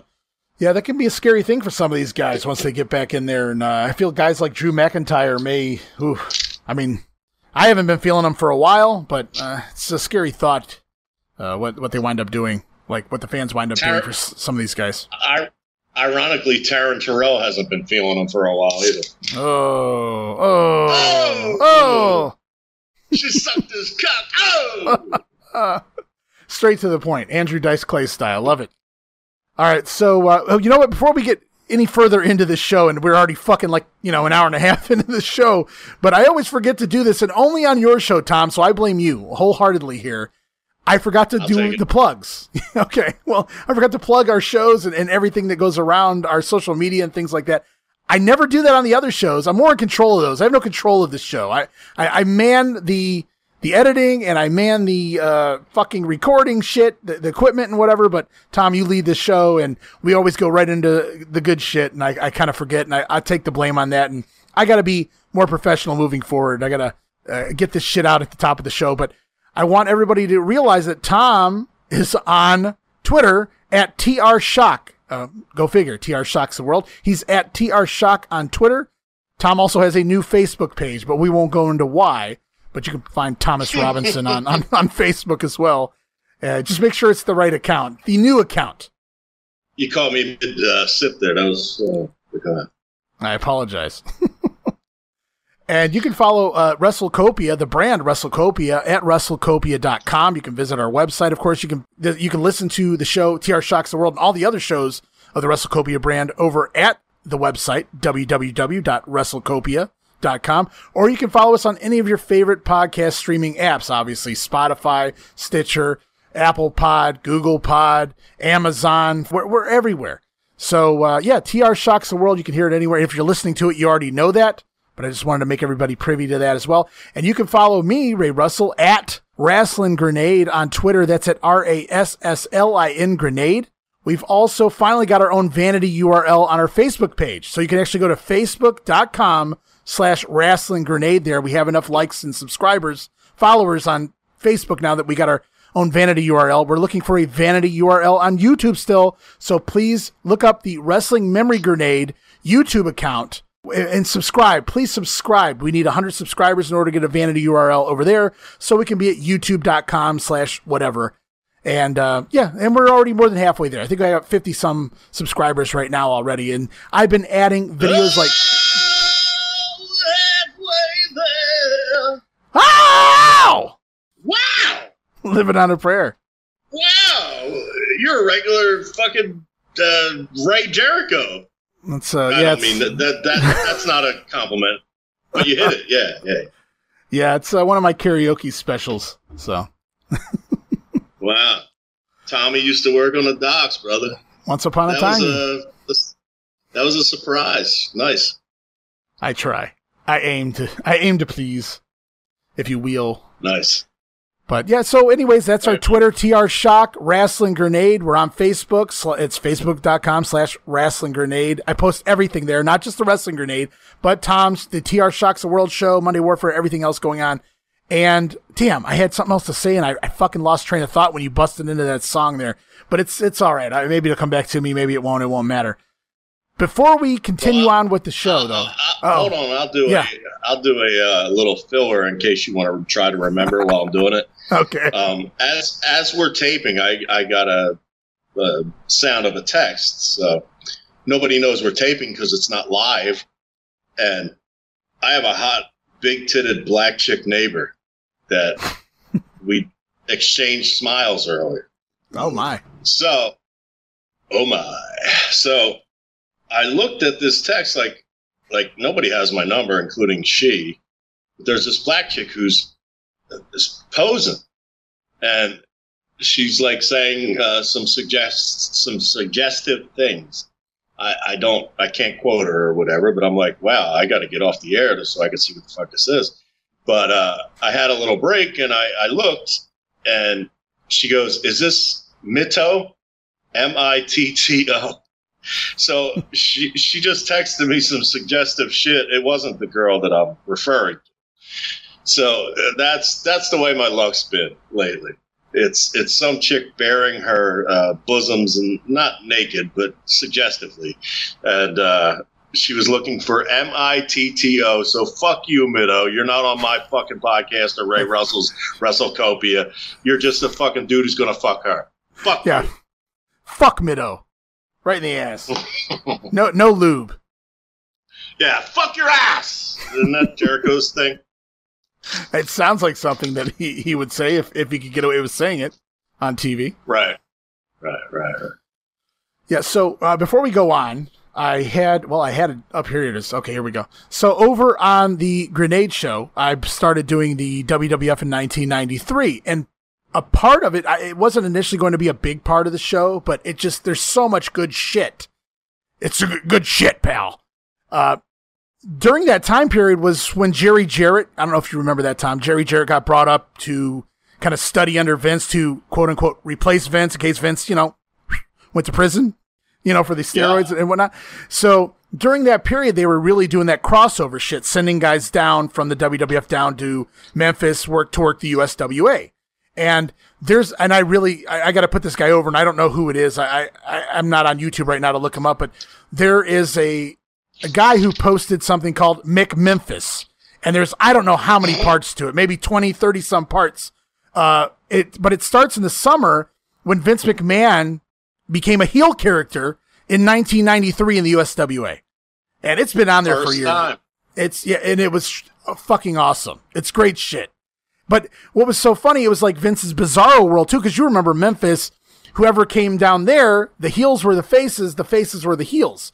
So Vince is a heel, Macho Man's a heel, Bret Hart's a heel, and then Giant Gonzalez is a fucking baby face, right? So nothing made any sense down there when they were doing all this shit. But one thing they did down there, and this goes back, this is my point, was the crossover stuff actually started at the beginning of February in 1993. And all that stuff from February to July really isn't documented on YouTube as much as it should be. So I've started posting that on YouTube, on Twitter, on Facebook, is all of the WWF crossover stuff down in USWA. And it all started back on February 6th.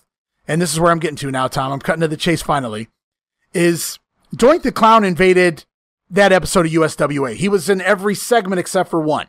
He was making Jerry Lawler slip on banana peels, and Jeff Jarrett was slipping on oil, and he was teaming up with Brian Christopher, doing all these evil deeds throughout the course of the show.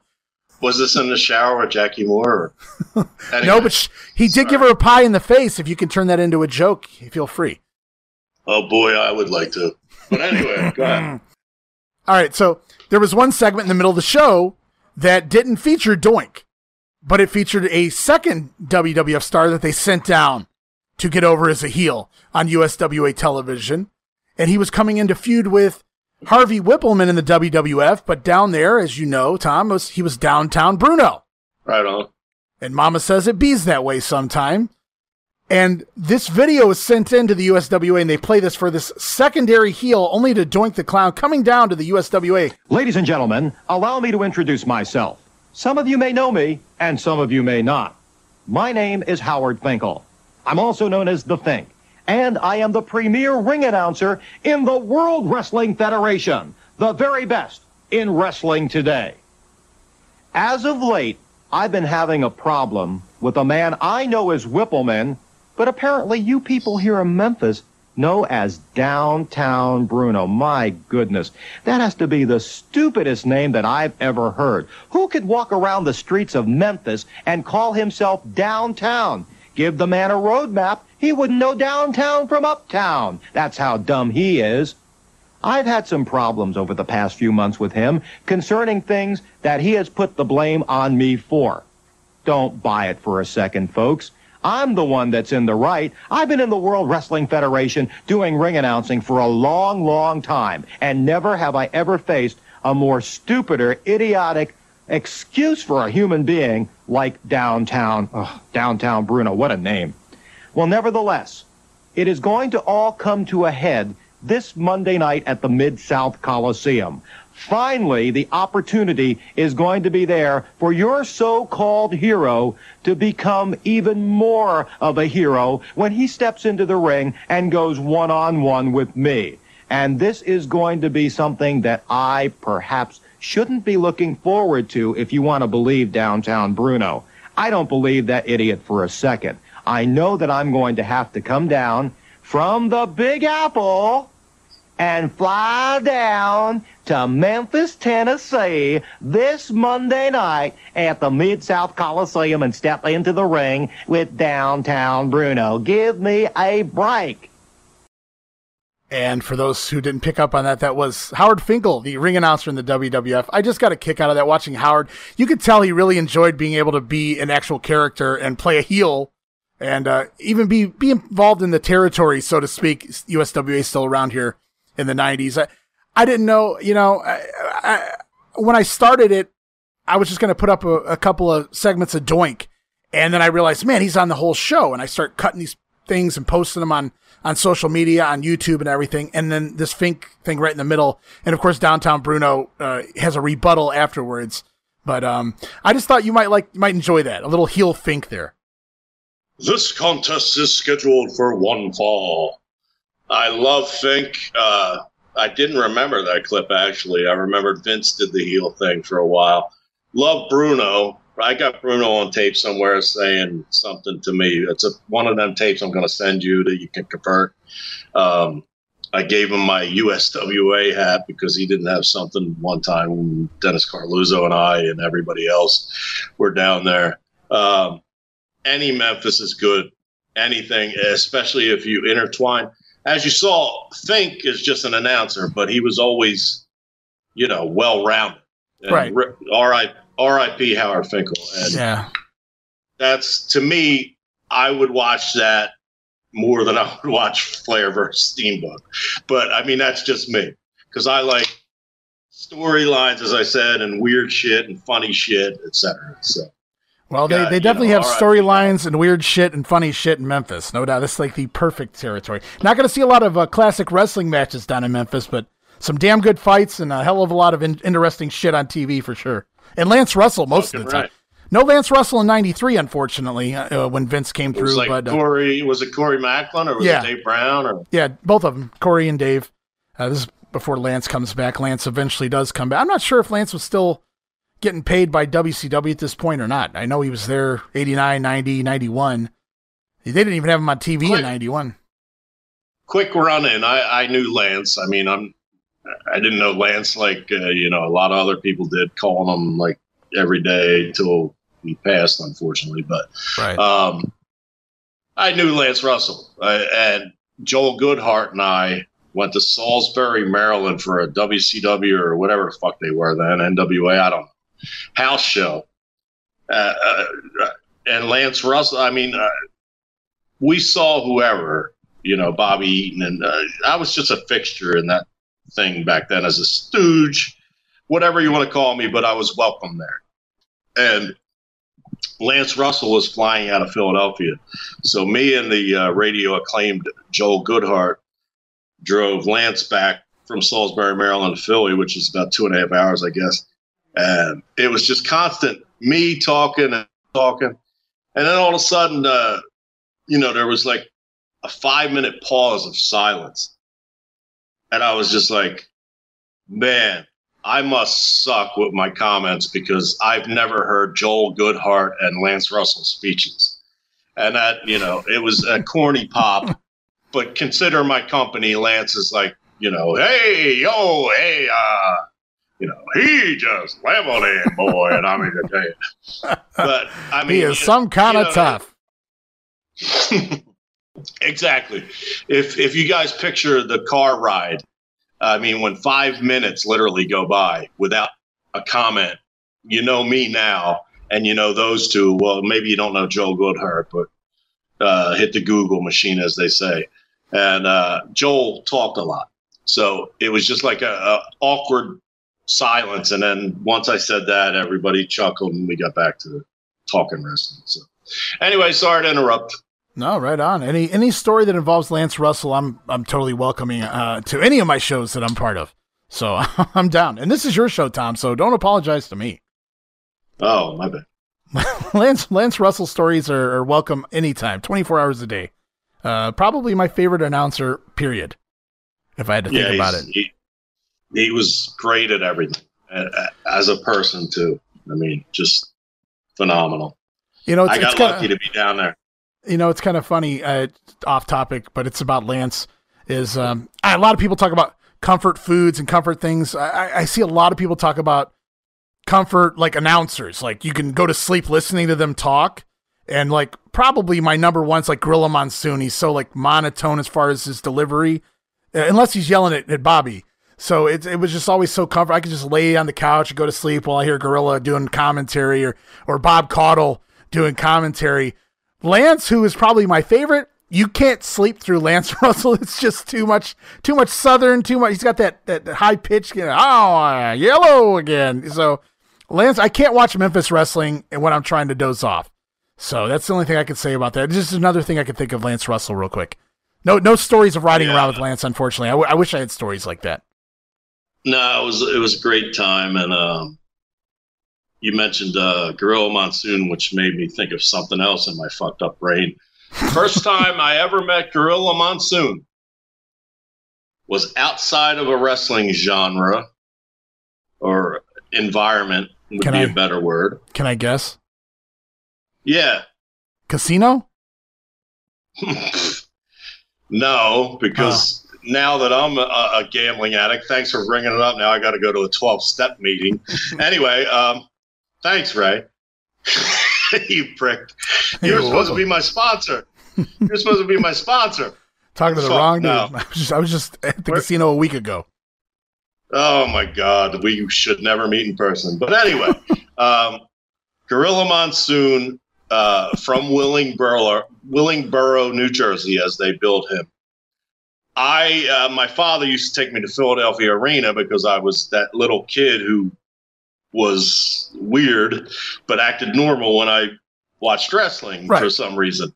Ass backwards. Basically, I'm half retarded still to this day. But, that's a shoot.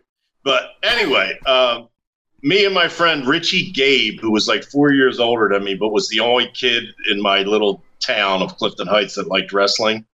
My dad offered to take us to the theme park, Jackson, New Jersey, Great Adventure. And we're walking around to see what rides we like and whatever. And there's this big motherfucker sitting on a bench with his arms over the bench so nobody could sit next to him, kind of like, unless he had his arms around him. And we walked back and I said, Dad, is that Gorilla Monsoon? He goes, yeah, I think it is. And my dad, there's a lot of future in this podcast for my dad. But anyway, we went back, scared as shit, and Gorilla Monsoon said, hey, nice to meet you. Like, I don't know if he was taking a young Joey Morella, maybe, or whoever. Right. Or maybe he was doing a Grizzly Smith. I don't know. But anyway. Oh, man. I met Gorilla Monsoon. I hope not. I met can't Gorilla see Monsoon at age like 5 or 6, literally. Richie Gabe was like 10. So I was into wrestling literally that far back, and I'm 51 years old. Do you think the kid could have been that Victor Quinones? Well, you never know. You never know. You have to look it up. Ask Melts. Or actually, you shouldn't ask Melts because he'll probably angrily respond to you. You should ask Sean Ross Sapp or Mike PWI, whatever the fuck his name is. Anyway, I'm not dissing you guys. I love that you report on wrestling, but Meltzer is my guy. So. Nothing you can say can take me away from my guy. I sound like Cornette with those them bad falsettos. He does like to sing, where doesn't were he? we? Well, I don't know where we were. I don't even know where we're going at this point. But, another thing I should have touched on earlier when we were talking about some of the recent news out there was Terry Funk. Don Morocco has a podcast now.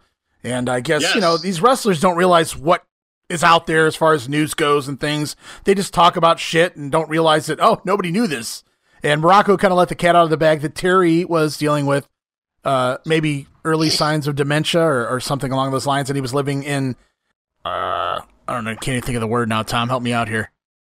It's not hospice care. It's probably a retirement home, maybe, I don't know what word Morocco used. Something living. I got to ask you a question. Yeah. I got to ask you a question, right? Yes. Yep. Are you a sissy? I am not a sissy, Mr. Funk. However, I perhaps may be an egg-sucking dog. Well, we may have listeners that are new to me and you, so I want to tell a 5-second story about me and a weird dude named Rob Pfeiffer who has nothing to do with anything except that are you a sissy with Funk coming at Cornette, etc. Right. We all know that story, right? I kept saying that when I got drunk earlier in my life, 20 years ago. And we were at a corner bar called the Clifton Inn, and Rob Pfeiffer, who doesn't even like wrestling, picked it up, and we followed people around, and we changed it to St. Thomas of Assisi, and people would not know what we were doing, but they were just like, dude, what's wrong with you people? And we just kept repeating it randomly for no reason. St. Thomas of Assisi, and with left hands too, on purpose. I told him, make sure it's your left. Well, Rob was the left, but anyway, it ended up in no street fights or nothing, but we were having drunk fun. But anyway, the point is, I'm sorry, I went into my own fucking deal. Terry Funk Terry Funk, I had the privilege and pleasure.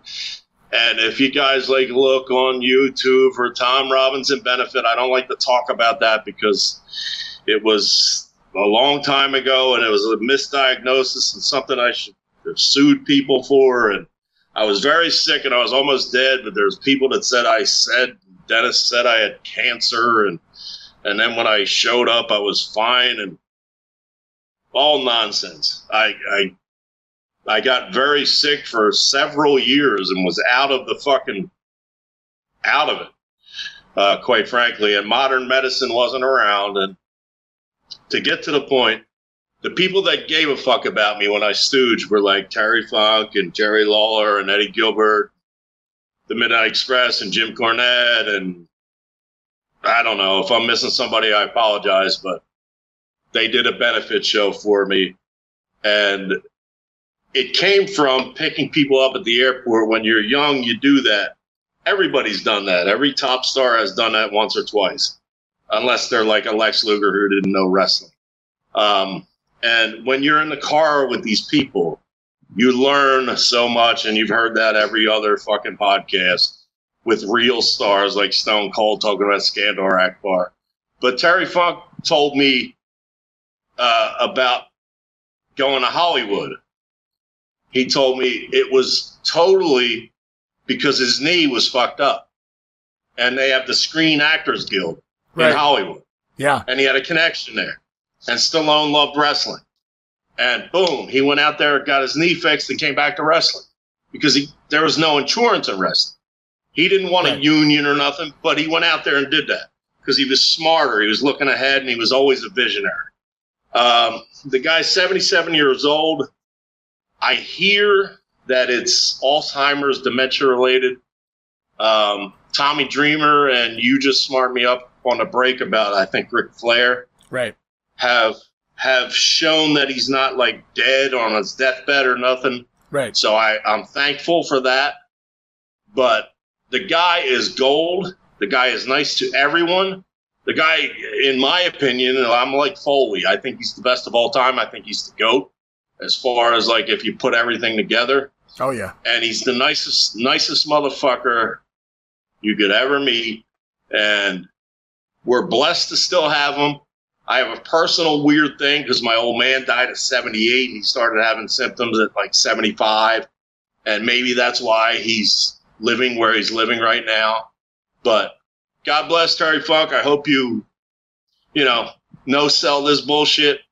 And come on our show one day because you've been on every one of my dopey shows that I've had. Come on this one. And God bless. I love you. Yeah, I've had the privilege of meeting Terry a couple times. Just passing talk. Hello, how are you doing? Put him over a little bit like he needs to hear that. And then that's pretty much it, my experience with Terry. But absolutely, it's terrible to hear that, especially to somebody such a good human being like Terry Funk. But there's a guy who became NWA World Champion and did that run in the 70s and then reinvented himself in the 80s. And what a fucking heel he was, Tom. I don't know how he didn't get, I guess it was probably his size, I think, to some degree, but I just don't understand how he didn't get more of a run on top in the WWF. Even if he couldn't work that Hogan match, those B-show main events, I know he worked with Dog on that for a little while, but man, what a fucking character. And, that was I think that was after the first Hollywood run, wasn't it? When he went to Vince, or did he go to Hollywood after that? I can't remember. But chronologically, I don't know, but there probably is a VHS tape rather, in my collection that I'm going to send you because I was there live. He actually main evented against Hogan in Philadelphia in the Spectrum. Right. I remember he had a blue. Now, I could be fucking this up, but I think it was a light blue vest gimmick on, and they drew about 12,000 people, which wasn't a Hogan sellout of the Spectrum, but it was still, he drew money. He main evented. I always said he main evented the Spectrum, and he main evented the Civic Center in Philadelphia, and drew significant money past the time that he was the NWA champion. So he's my guy, man. He's the best. He's everybody's guy. Yeah, and there was a long period where Terry was, basically in Hollywood and really not around, and I always popped whenever he would randomly come through Memphis, Dallas, whatever you want to call it, and work Lawler just randomly on ESPN in like 1990. Oh my God, it's a Lawler and Funk match, and it was just out of nowhere. You're just flipping channels and you see a classic. So. Yeah, but Funk is the best. I just hope we don't have to talk about him for quite a while. You know what I'm saying? And I agree with that as well. And I always go back and I think back to, I don't know if it was necessarily his actual debut match with the company or not, but I'm sure you know where I'm going with this if I talk to you about the WWF, where Mel Phillips is the ring announcer. Do you know where I'm going with this? And, awesome when he just... Yeah, where Terry's getting ready to wrestle Ricky Santana, who is Aldo Marino, the job guy in the WWF. There's some smarten up some of the fans out there to that, if anybody knows who Ricky Santana is. I know you do, because you drove him around, but... Johnny Ace's best friend. That's right. Go ahead. But yeah, that's a great segment. But what made me just think of that when we were talking about Terry Funk, Mel Phillips puts the cowboy hat on and Terry proceeds to beat the living piss out of him for doing so. Unfortunately, in modern day time, it's perhaps looked at as, a little bit racism. So they've removed that segment off the WWE network. So it's not there anymore. That's fucking terrible. And if you're going to remove Mel Phillips from a segment, it should be for completely different reasons other than getting his ass kicked. No, Terry would grab me or you, and he has. I mean, Jesus Christ, I didn't know that. That's a golden nugget of how pathetic we still are as a society. But that was hilarious when he just did that. I mean, I don't know if you know, correct me, but I've seen him on these indie shows in Jersey just pop out of the dressing room and grab somebody. Yeah. And, we're not in on the joke. Like, it's Terry Funk, and if you don't sell, he's going to make you sell. But it's all because he's Terry Funk, and I don't know if the Mel Phillips thing was you would think in the WWE or WWF, whatever it was then, it was pre, whatever. But right.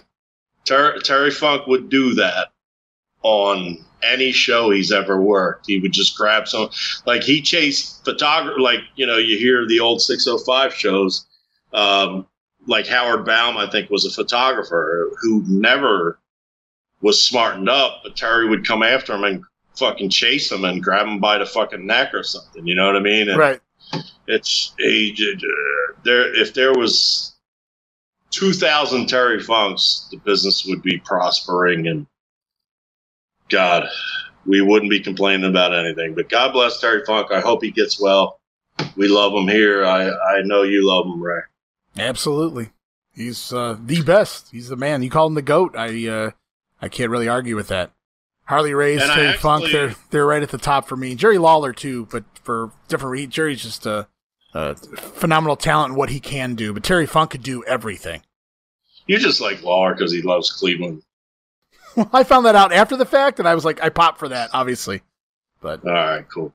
Yeah. Listen, I actually have a piss break that I got to take. Okay, a shoot one as opposed to a non-shoot, a worked piss break. I worked piss break so we could do some production shit, but I actually have to piss. That works out great, Tom. You go ahead and you do that. Fair enough. Tom Robinson taking a piss break in the middle of the show. That's what happens when you drink 46 beers. Not that I'm against that. I guess this is where we cue the Jeopardy music again, huh?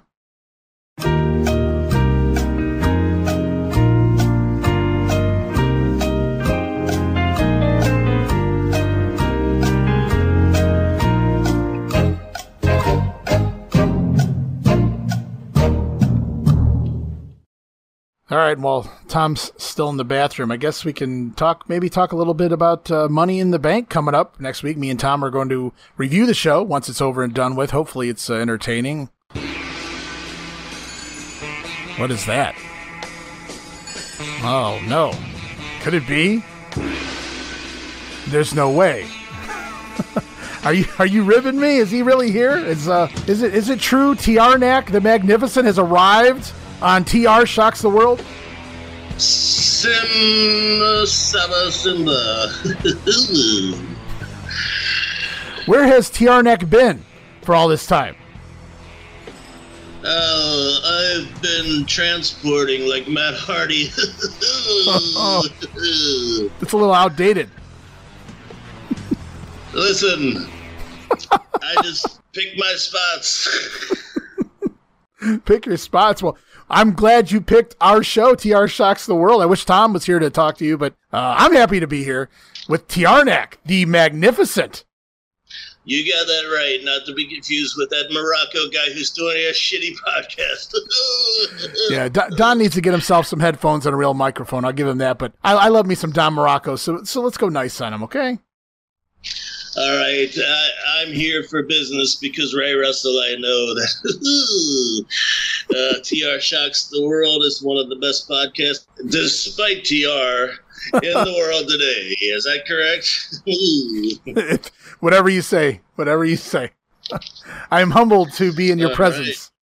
Right. Well, you should be. You live in the state of the Buckeyes, right? That's correct. All right, fuck the Buckeyes. Anyway, fuck Baker Mayfield as well. Anyhow, let me get to business because I'm a mystic sage. I'm a fantastic outer experience human being. Once human being, I should say. I just exposed. I kayfabe. But now I am somewhere in another dimension. Okay, another dimension. So you come fast, but you leave fast. But does that mean Hey. It's erectile dysfunction, to be truthful. But anyway. They make pills for that now, TR Neck. Yeah, but somebody hasn't sent me my little Blue Chew. Not a sponsor yet. not yet. Sadly, my phone, which I keep trying to put up to make these segues go to the actual bit, are blacking out. You have a phone? So, anyway, never mind about what I have, Ray Russell. But the answer to the first question is Jake and Shake. Jake and Shake. Okay. I just proved my mystical ability to know the questions that meet these answers. Correct. In my envelopes. Okay. Somebody needs to lead me sometimes, but anyway. I apologize. Let me put the envelope to my head. Envelope to the head? There it is. Okay. Jake and Shake. Jake and Shake. The answer. What was the pitched nickname to the AEW tag team of Jake Roberts and Dean Malenko? Oh, my God. Oh, my God. Oh, Stinko Malenko. Oh, man.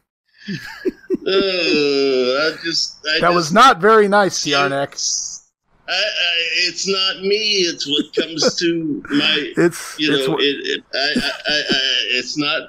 I don't write these. Right. It's whatever's in the envelope. Whatever's in the envelope. But I must address the people that don't get the joke. Jake Roberts and somebody has Parkinson's. Anyway. Oh my God. Wow. Awesome. Welcome back to Earth. May a crazed Bill Kazmaier clean and jerk on your sister. Oh. Yeah, we can fuck those up. Anyway. Oh, I don't. That was only the first one. Funny here. Simba. I almost read the answer before the question, or vice versa. Whatever the fuck I'm supposed to be doing. You can't open the envelope first. Don't do that. Number 2. Oh, number 2. Okay. The answer: Colombia. Mm-hmm. The Capitol building. And Aaron Hernandez's jail cell. Oh my God. Oh my God. I have no idea on this one. I can't wait. Aaron Hernandez. This is the stiff one. Name 3 places you could find a dead patriot. Oh! Simba. Holy shit. May your 9-year-old take an unattended ride with a guy named Grizzly Smith. Oh, fuck. Oh, my God. Oh, shit. This is going to do it. This is going to either get us a lot of hits or we're going to be canceled. Listen, I'm only here for a little while, so shut the fuck up, Ray Russell.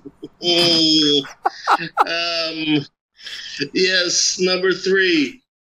The legendary Piper's Pit. The legendary Piper's Pit. Okay. Yes. I've got no... I have no idea. All right. Let me open the envelope.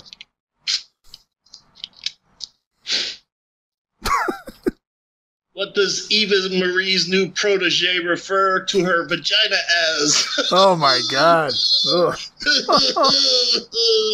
Piper's Pit.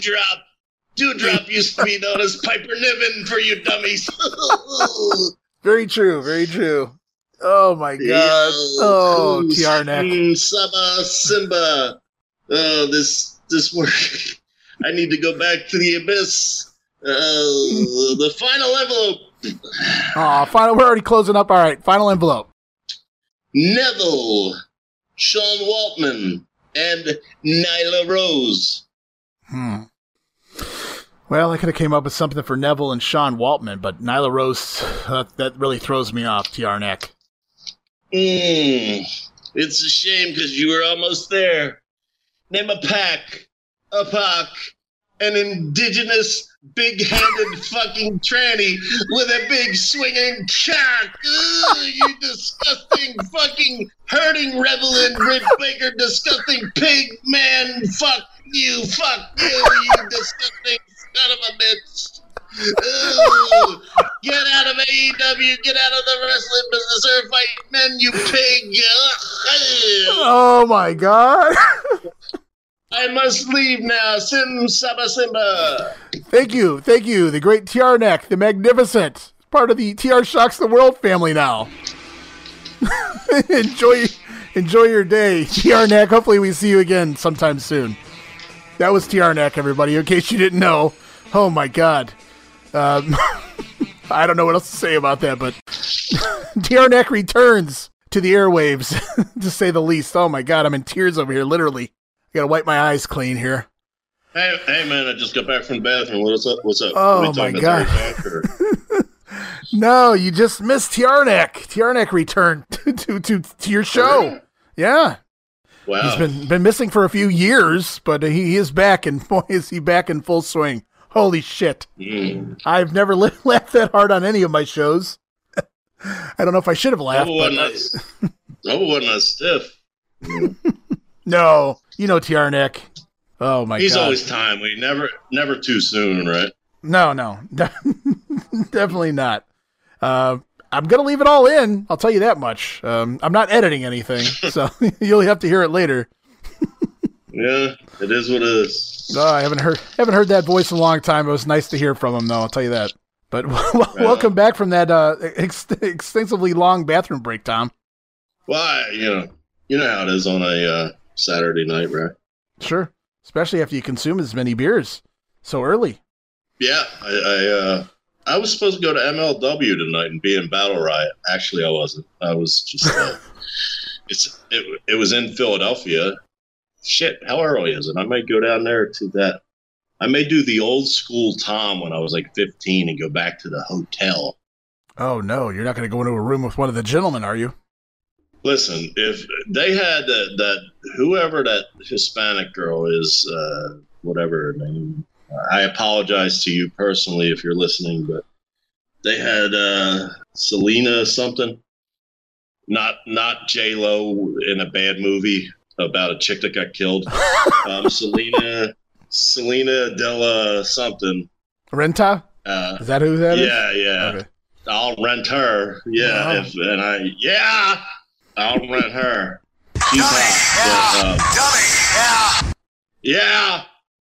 And but they got Alicia. I think I said it wrong when she was in the Sizzling Six. Two, I think her name is.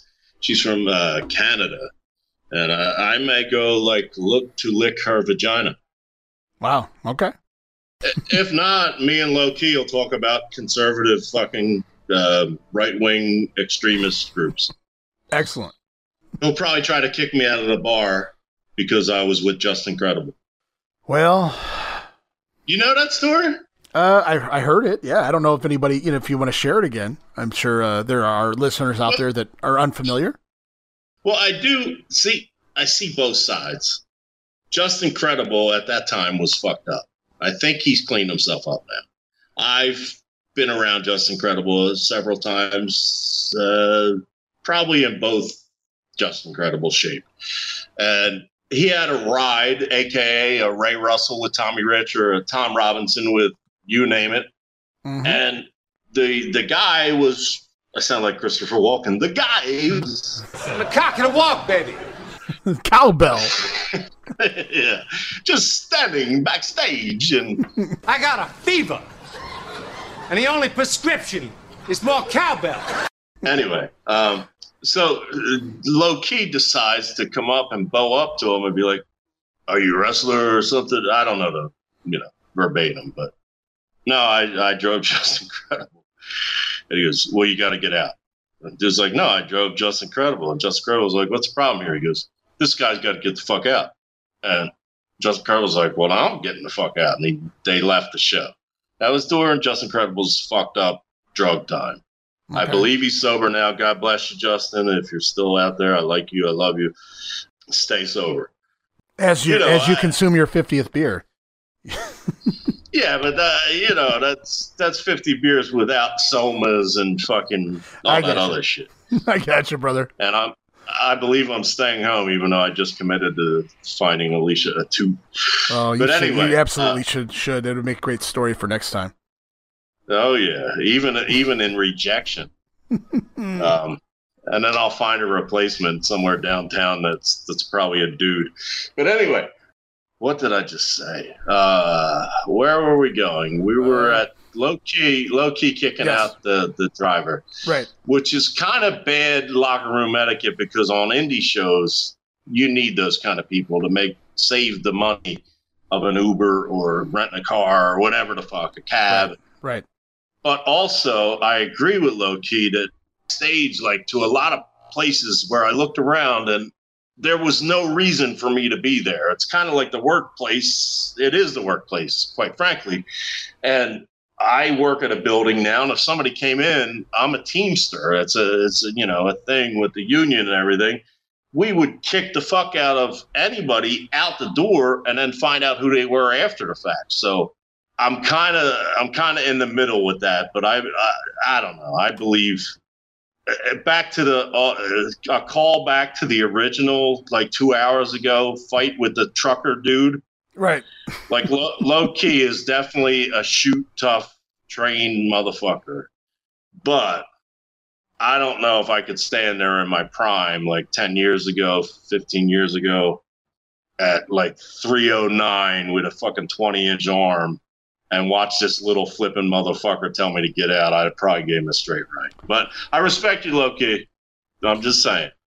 Yeah, you know what's really funny too with Low Key, and this story goes back 20 years before he was ever really anything outside of Jersey All Pro or whatever. I heard this story in a locker room here about him. Somebody had just worked a show with him the night before, and I guess Chris Candido and Tammy Sitch were on the show as well. And I think it was Sonny that was sitting down, not Chris. I know this story. Go ahead. Where she got up. I don't know if it's the same story or if you heard it a little different or whatever. But I'm recollecting the story from, when I was told this story the day after it happened. So we're talking 20 years ago. But I guess she got up and did some shit or whatever. Low Key sat down, and she came back to sit back down, and I guess he fucking refused to give her fucking chair back. And, she'd already done the Sunny gimmick and Chris had already done, the skip shit, the Smoky Mountain shit, obviously ECW, WCW even. Candido had already been through everything.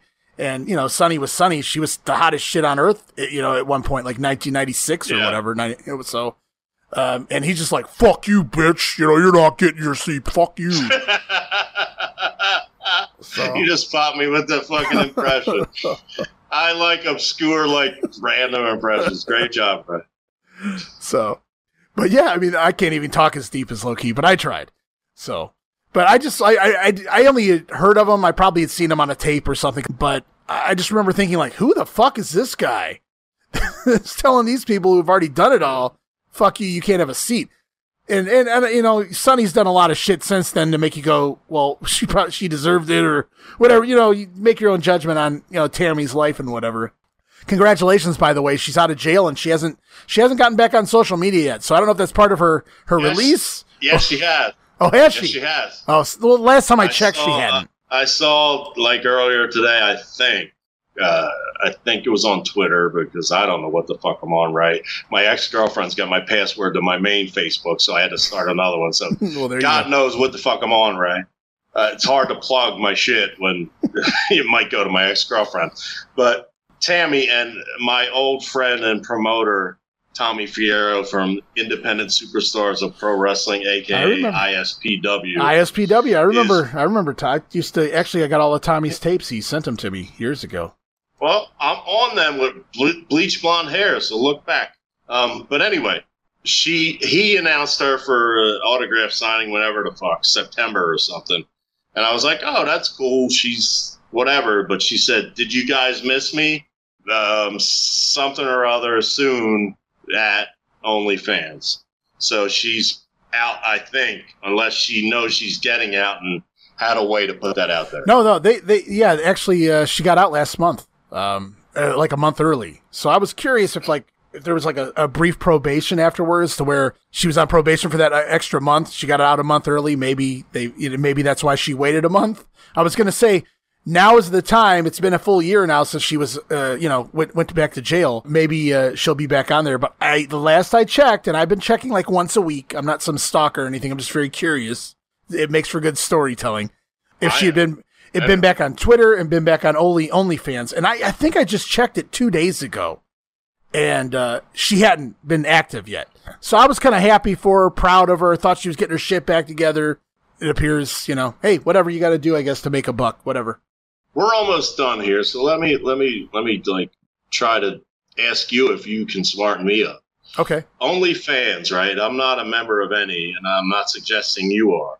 No, I'm not. To your knowledge, like, if I were to join Tammy's OnlyFans, would I sit there with my fucking webcam on me jacking off while she's masturbating?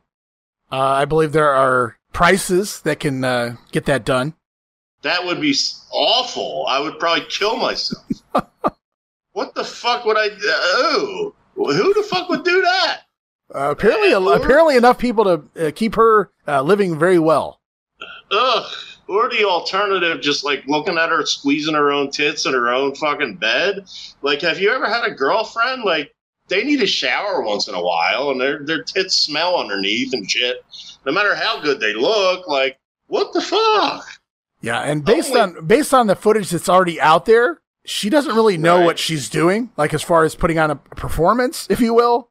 Okay.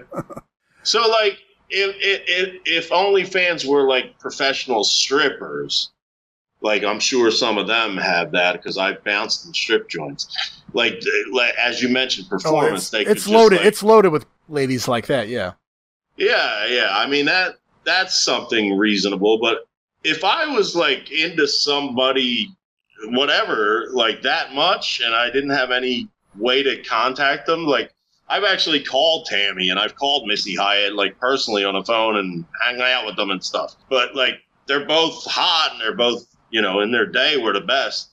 But I couldn't imagine like sitting there with my bird out because I wouldn't want them to see me with my bird out. I want to see them with their. Yeah, I don't think they have to see you, Tom. I don't think they want to. And not because you're you. I mean, I don't think they give a shit about the other person. They're just trying to. Ray, you ever see my cock hard? I'm just joking, people. But I do have a curiosity about this OnlyFans thing. Yeah, I think it's just a bunch of pictures, a bunch of videos, and then I do believe there is some sort of a gimmick where if you pay I'm sure a hefty fee. Yeah, I'm sure a very hefty fee. I would like to say you get what you pay for, but I don't know if that's really the right phrase. But you get a show. Yeah, well, I mean, all right. Thank you for the education, and That's all I got to say about that. What? All right, very good. what a great way to close the show. Sunny out of jail for now anyway. We'll see what she does by next week. She may be back in, so let's hope not. We'll see though. if she can make the Sizzling Six. Oh, wow. Well, you'll have to join her OnlyFans account in order to know that or not. Twitter, there might be some teases or something. We'll see. Send your donations. WrestleCopia@gmail.com on PayPal. We'll use it. We'll get Tom an OnlyFans account for Sunny. Yeah. Dummy. Yeah. Good times, good times. Tom, has been great. Another Sizzling Six in the books, and TR Neck returned. I'm still sad you didn't get to. You know, it's funny. You disappeared when Tommy Rich came on the show, or you got very quiet anyway, and you completely disappeared when TR Neck joined. Well, shit happens. You know? Yeah. Bad timing. You have such bad timing, Tom. I don't want nobody on this microphone, like, you know what I mean? And then fuckers sneak in because I'm, you know, me and you, Ray and TR, double R and TR are the fucking show. And then these outsiders, not Kevin Nash and Scott Hall. No. Tommy Rich and TR Neck, who also, coincidentally, both of them have TR in their name. Isn't that weird? It's funny how that happens. Yeah, I was happy to tell my Tommy Rich story I've been suppressing for over 20 years because I feel like I ratted out one of the boys, but I don't know. I think 20 years should be the rule, right? You can tell the story after that long. Yeah, and as Bobby Blaze told me, and I'll share it to you, I mean, you've had your hand in the wrestling business or whatever here and there, and I have too, but there comes a point where if you're not working, you're not in the wrestling business anymore. You're in the Ray Russell business, and I'm in the Tom Robinson business. And that's what we're doing here. We're the best podcast in the world, and I'll put down tonight as your example that you're not going to laugh more than you do on this particular episode. No, it was good stuff. I really enjoyed the entire show, discussing everything that we talked about. We had a few ideas of what we were going to do, man, and it's I really enjoyed this show, so I'm sure everybody listening had a good time. And we'll be back with the Money in the Bank show pretty damn soon as well. And if you have enough Sizzling Six women in your top six or whatever for the next show, we'll bust out another Sizzling Six real quick too, because I know people really enjoyed that on the debut of Sizzling Six last episode. Right on, man. I'm with you all the way, Ray. Let's do it. And if I find any more fun interviews from down there in the USWA during this WWF crossover, I'll play them here on the show too from time to time. Get your opinion on them and see if Vince can make you laugh and whatever shit as the time goes on, as they say. But for this episode, I think we're done, Tom. I think that's it. Yes. Peace out. God bless. Thank you for listening. And hit Ray up at WrestleCopia.com. Go directly to that and him and figure this shit out and follow us and keep listening. Yes, you guys can go directly to WrestleCopia.com. And Sonny, please don't go directly to jail. Until next time, I'm Ray Russell at Wrestling Grenade, and this was TR Shocks the World with Tom Robinson at TR Shock on Twitter. We'll talk to you guys again really soon. It's the Money in the Bank review show next time here on TR Shocks the World.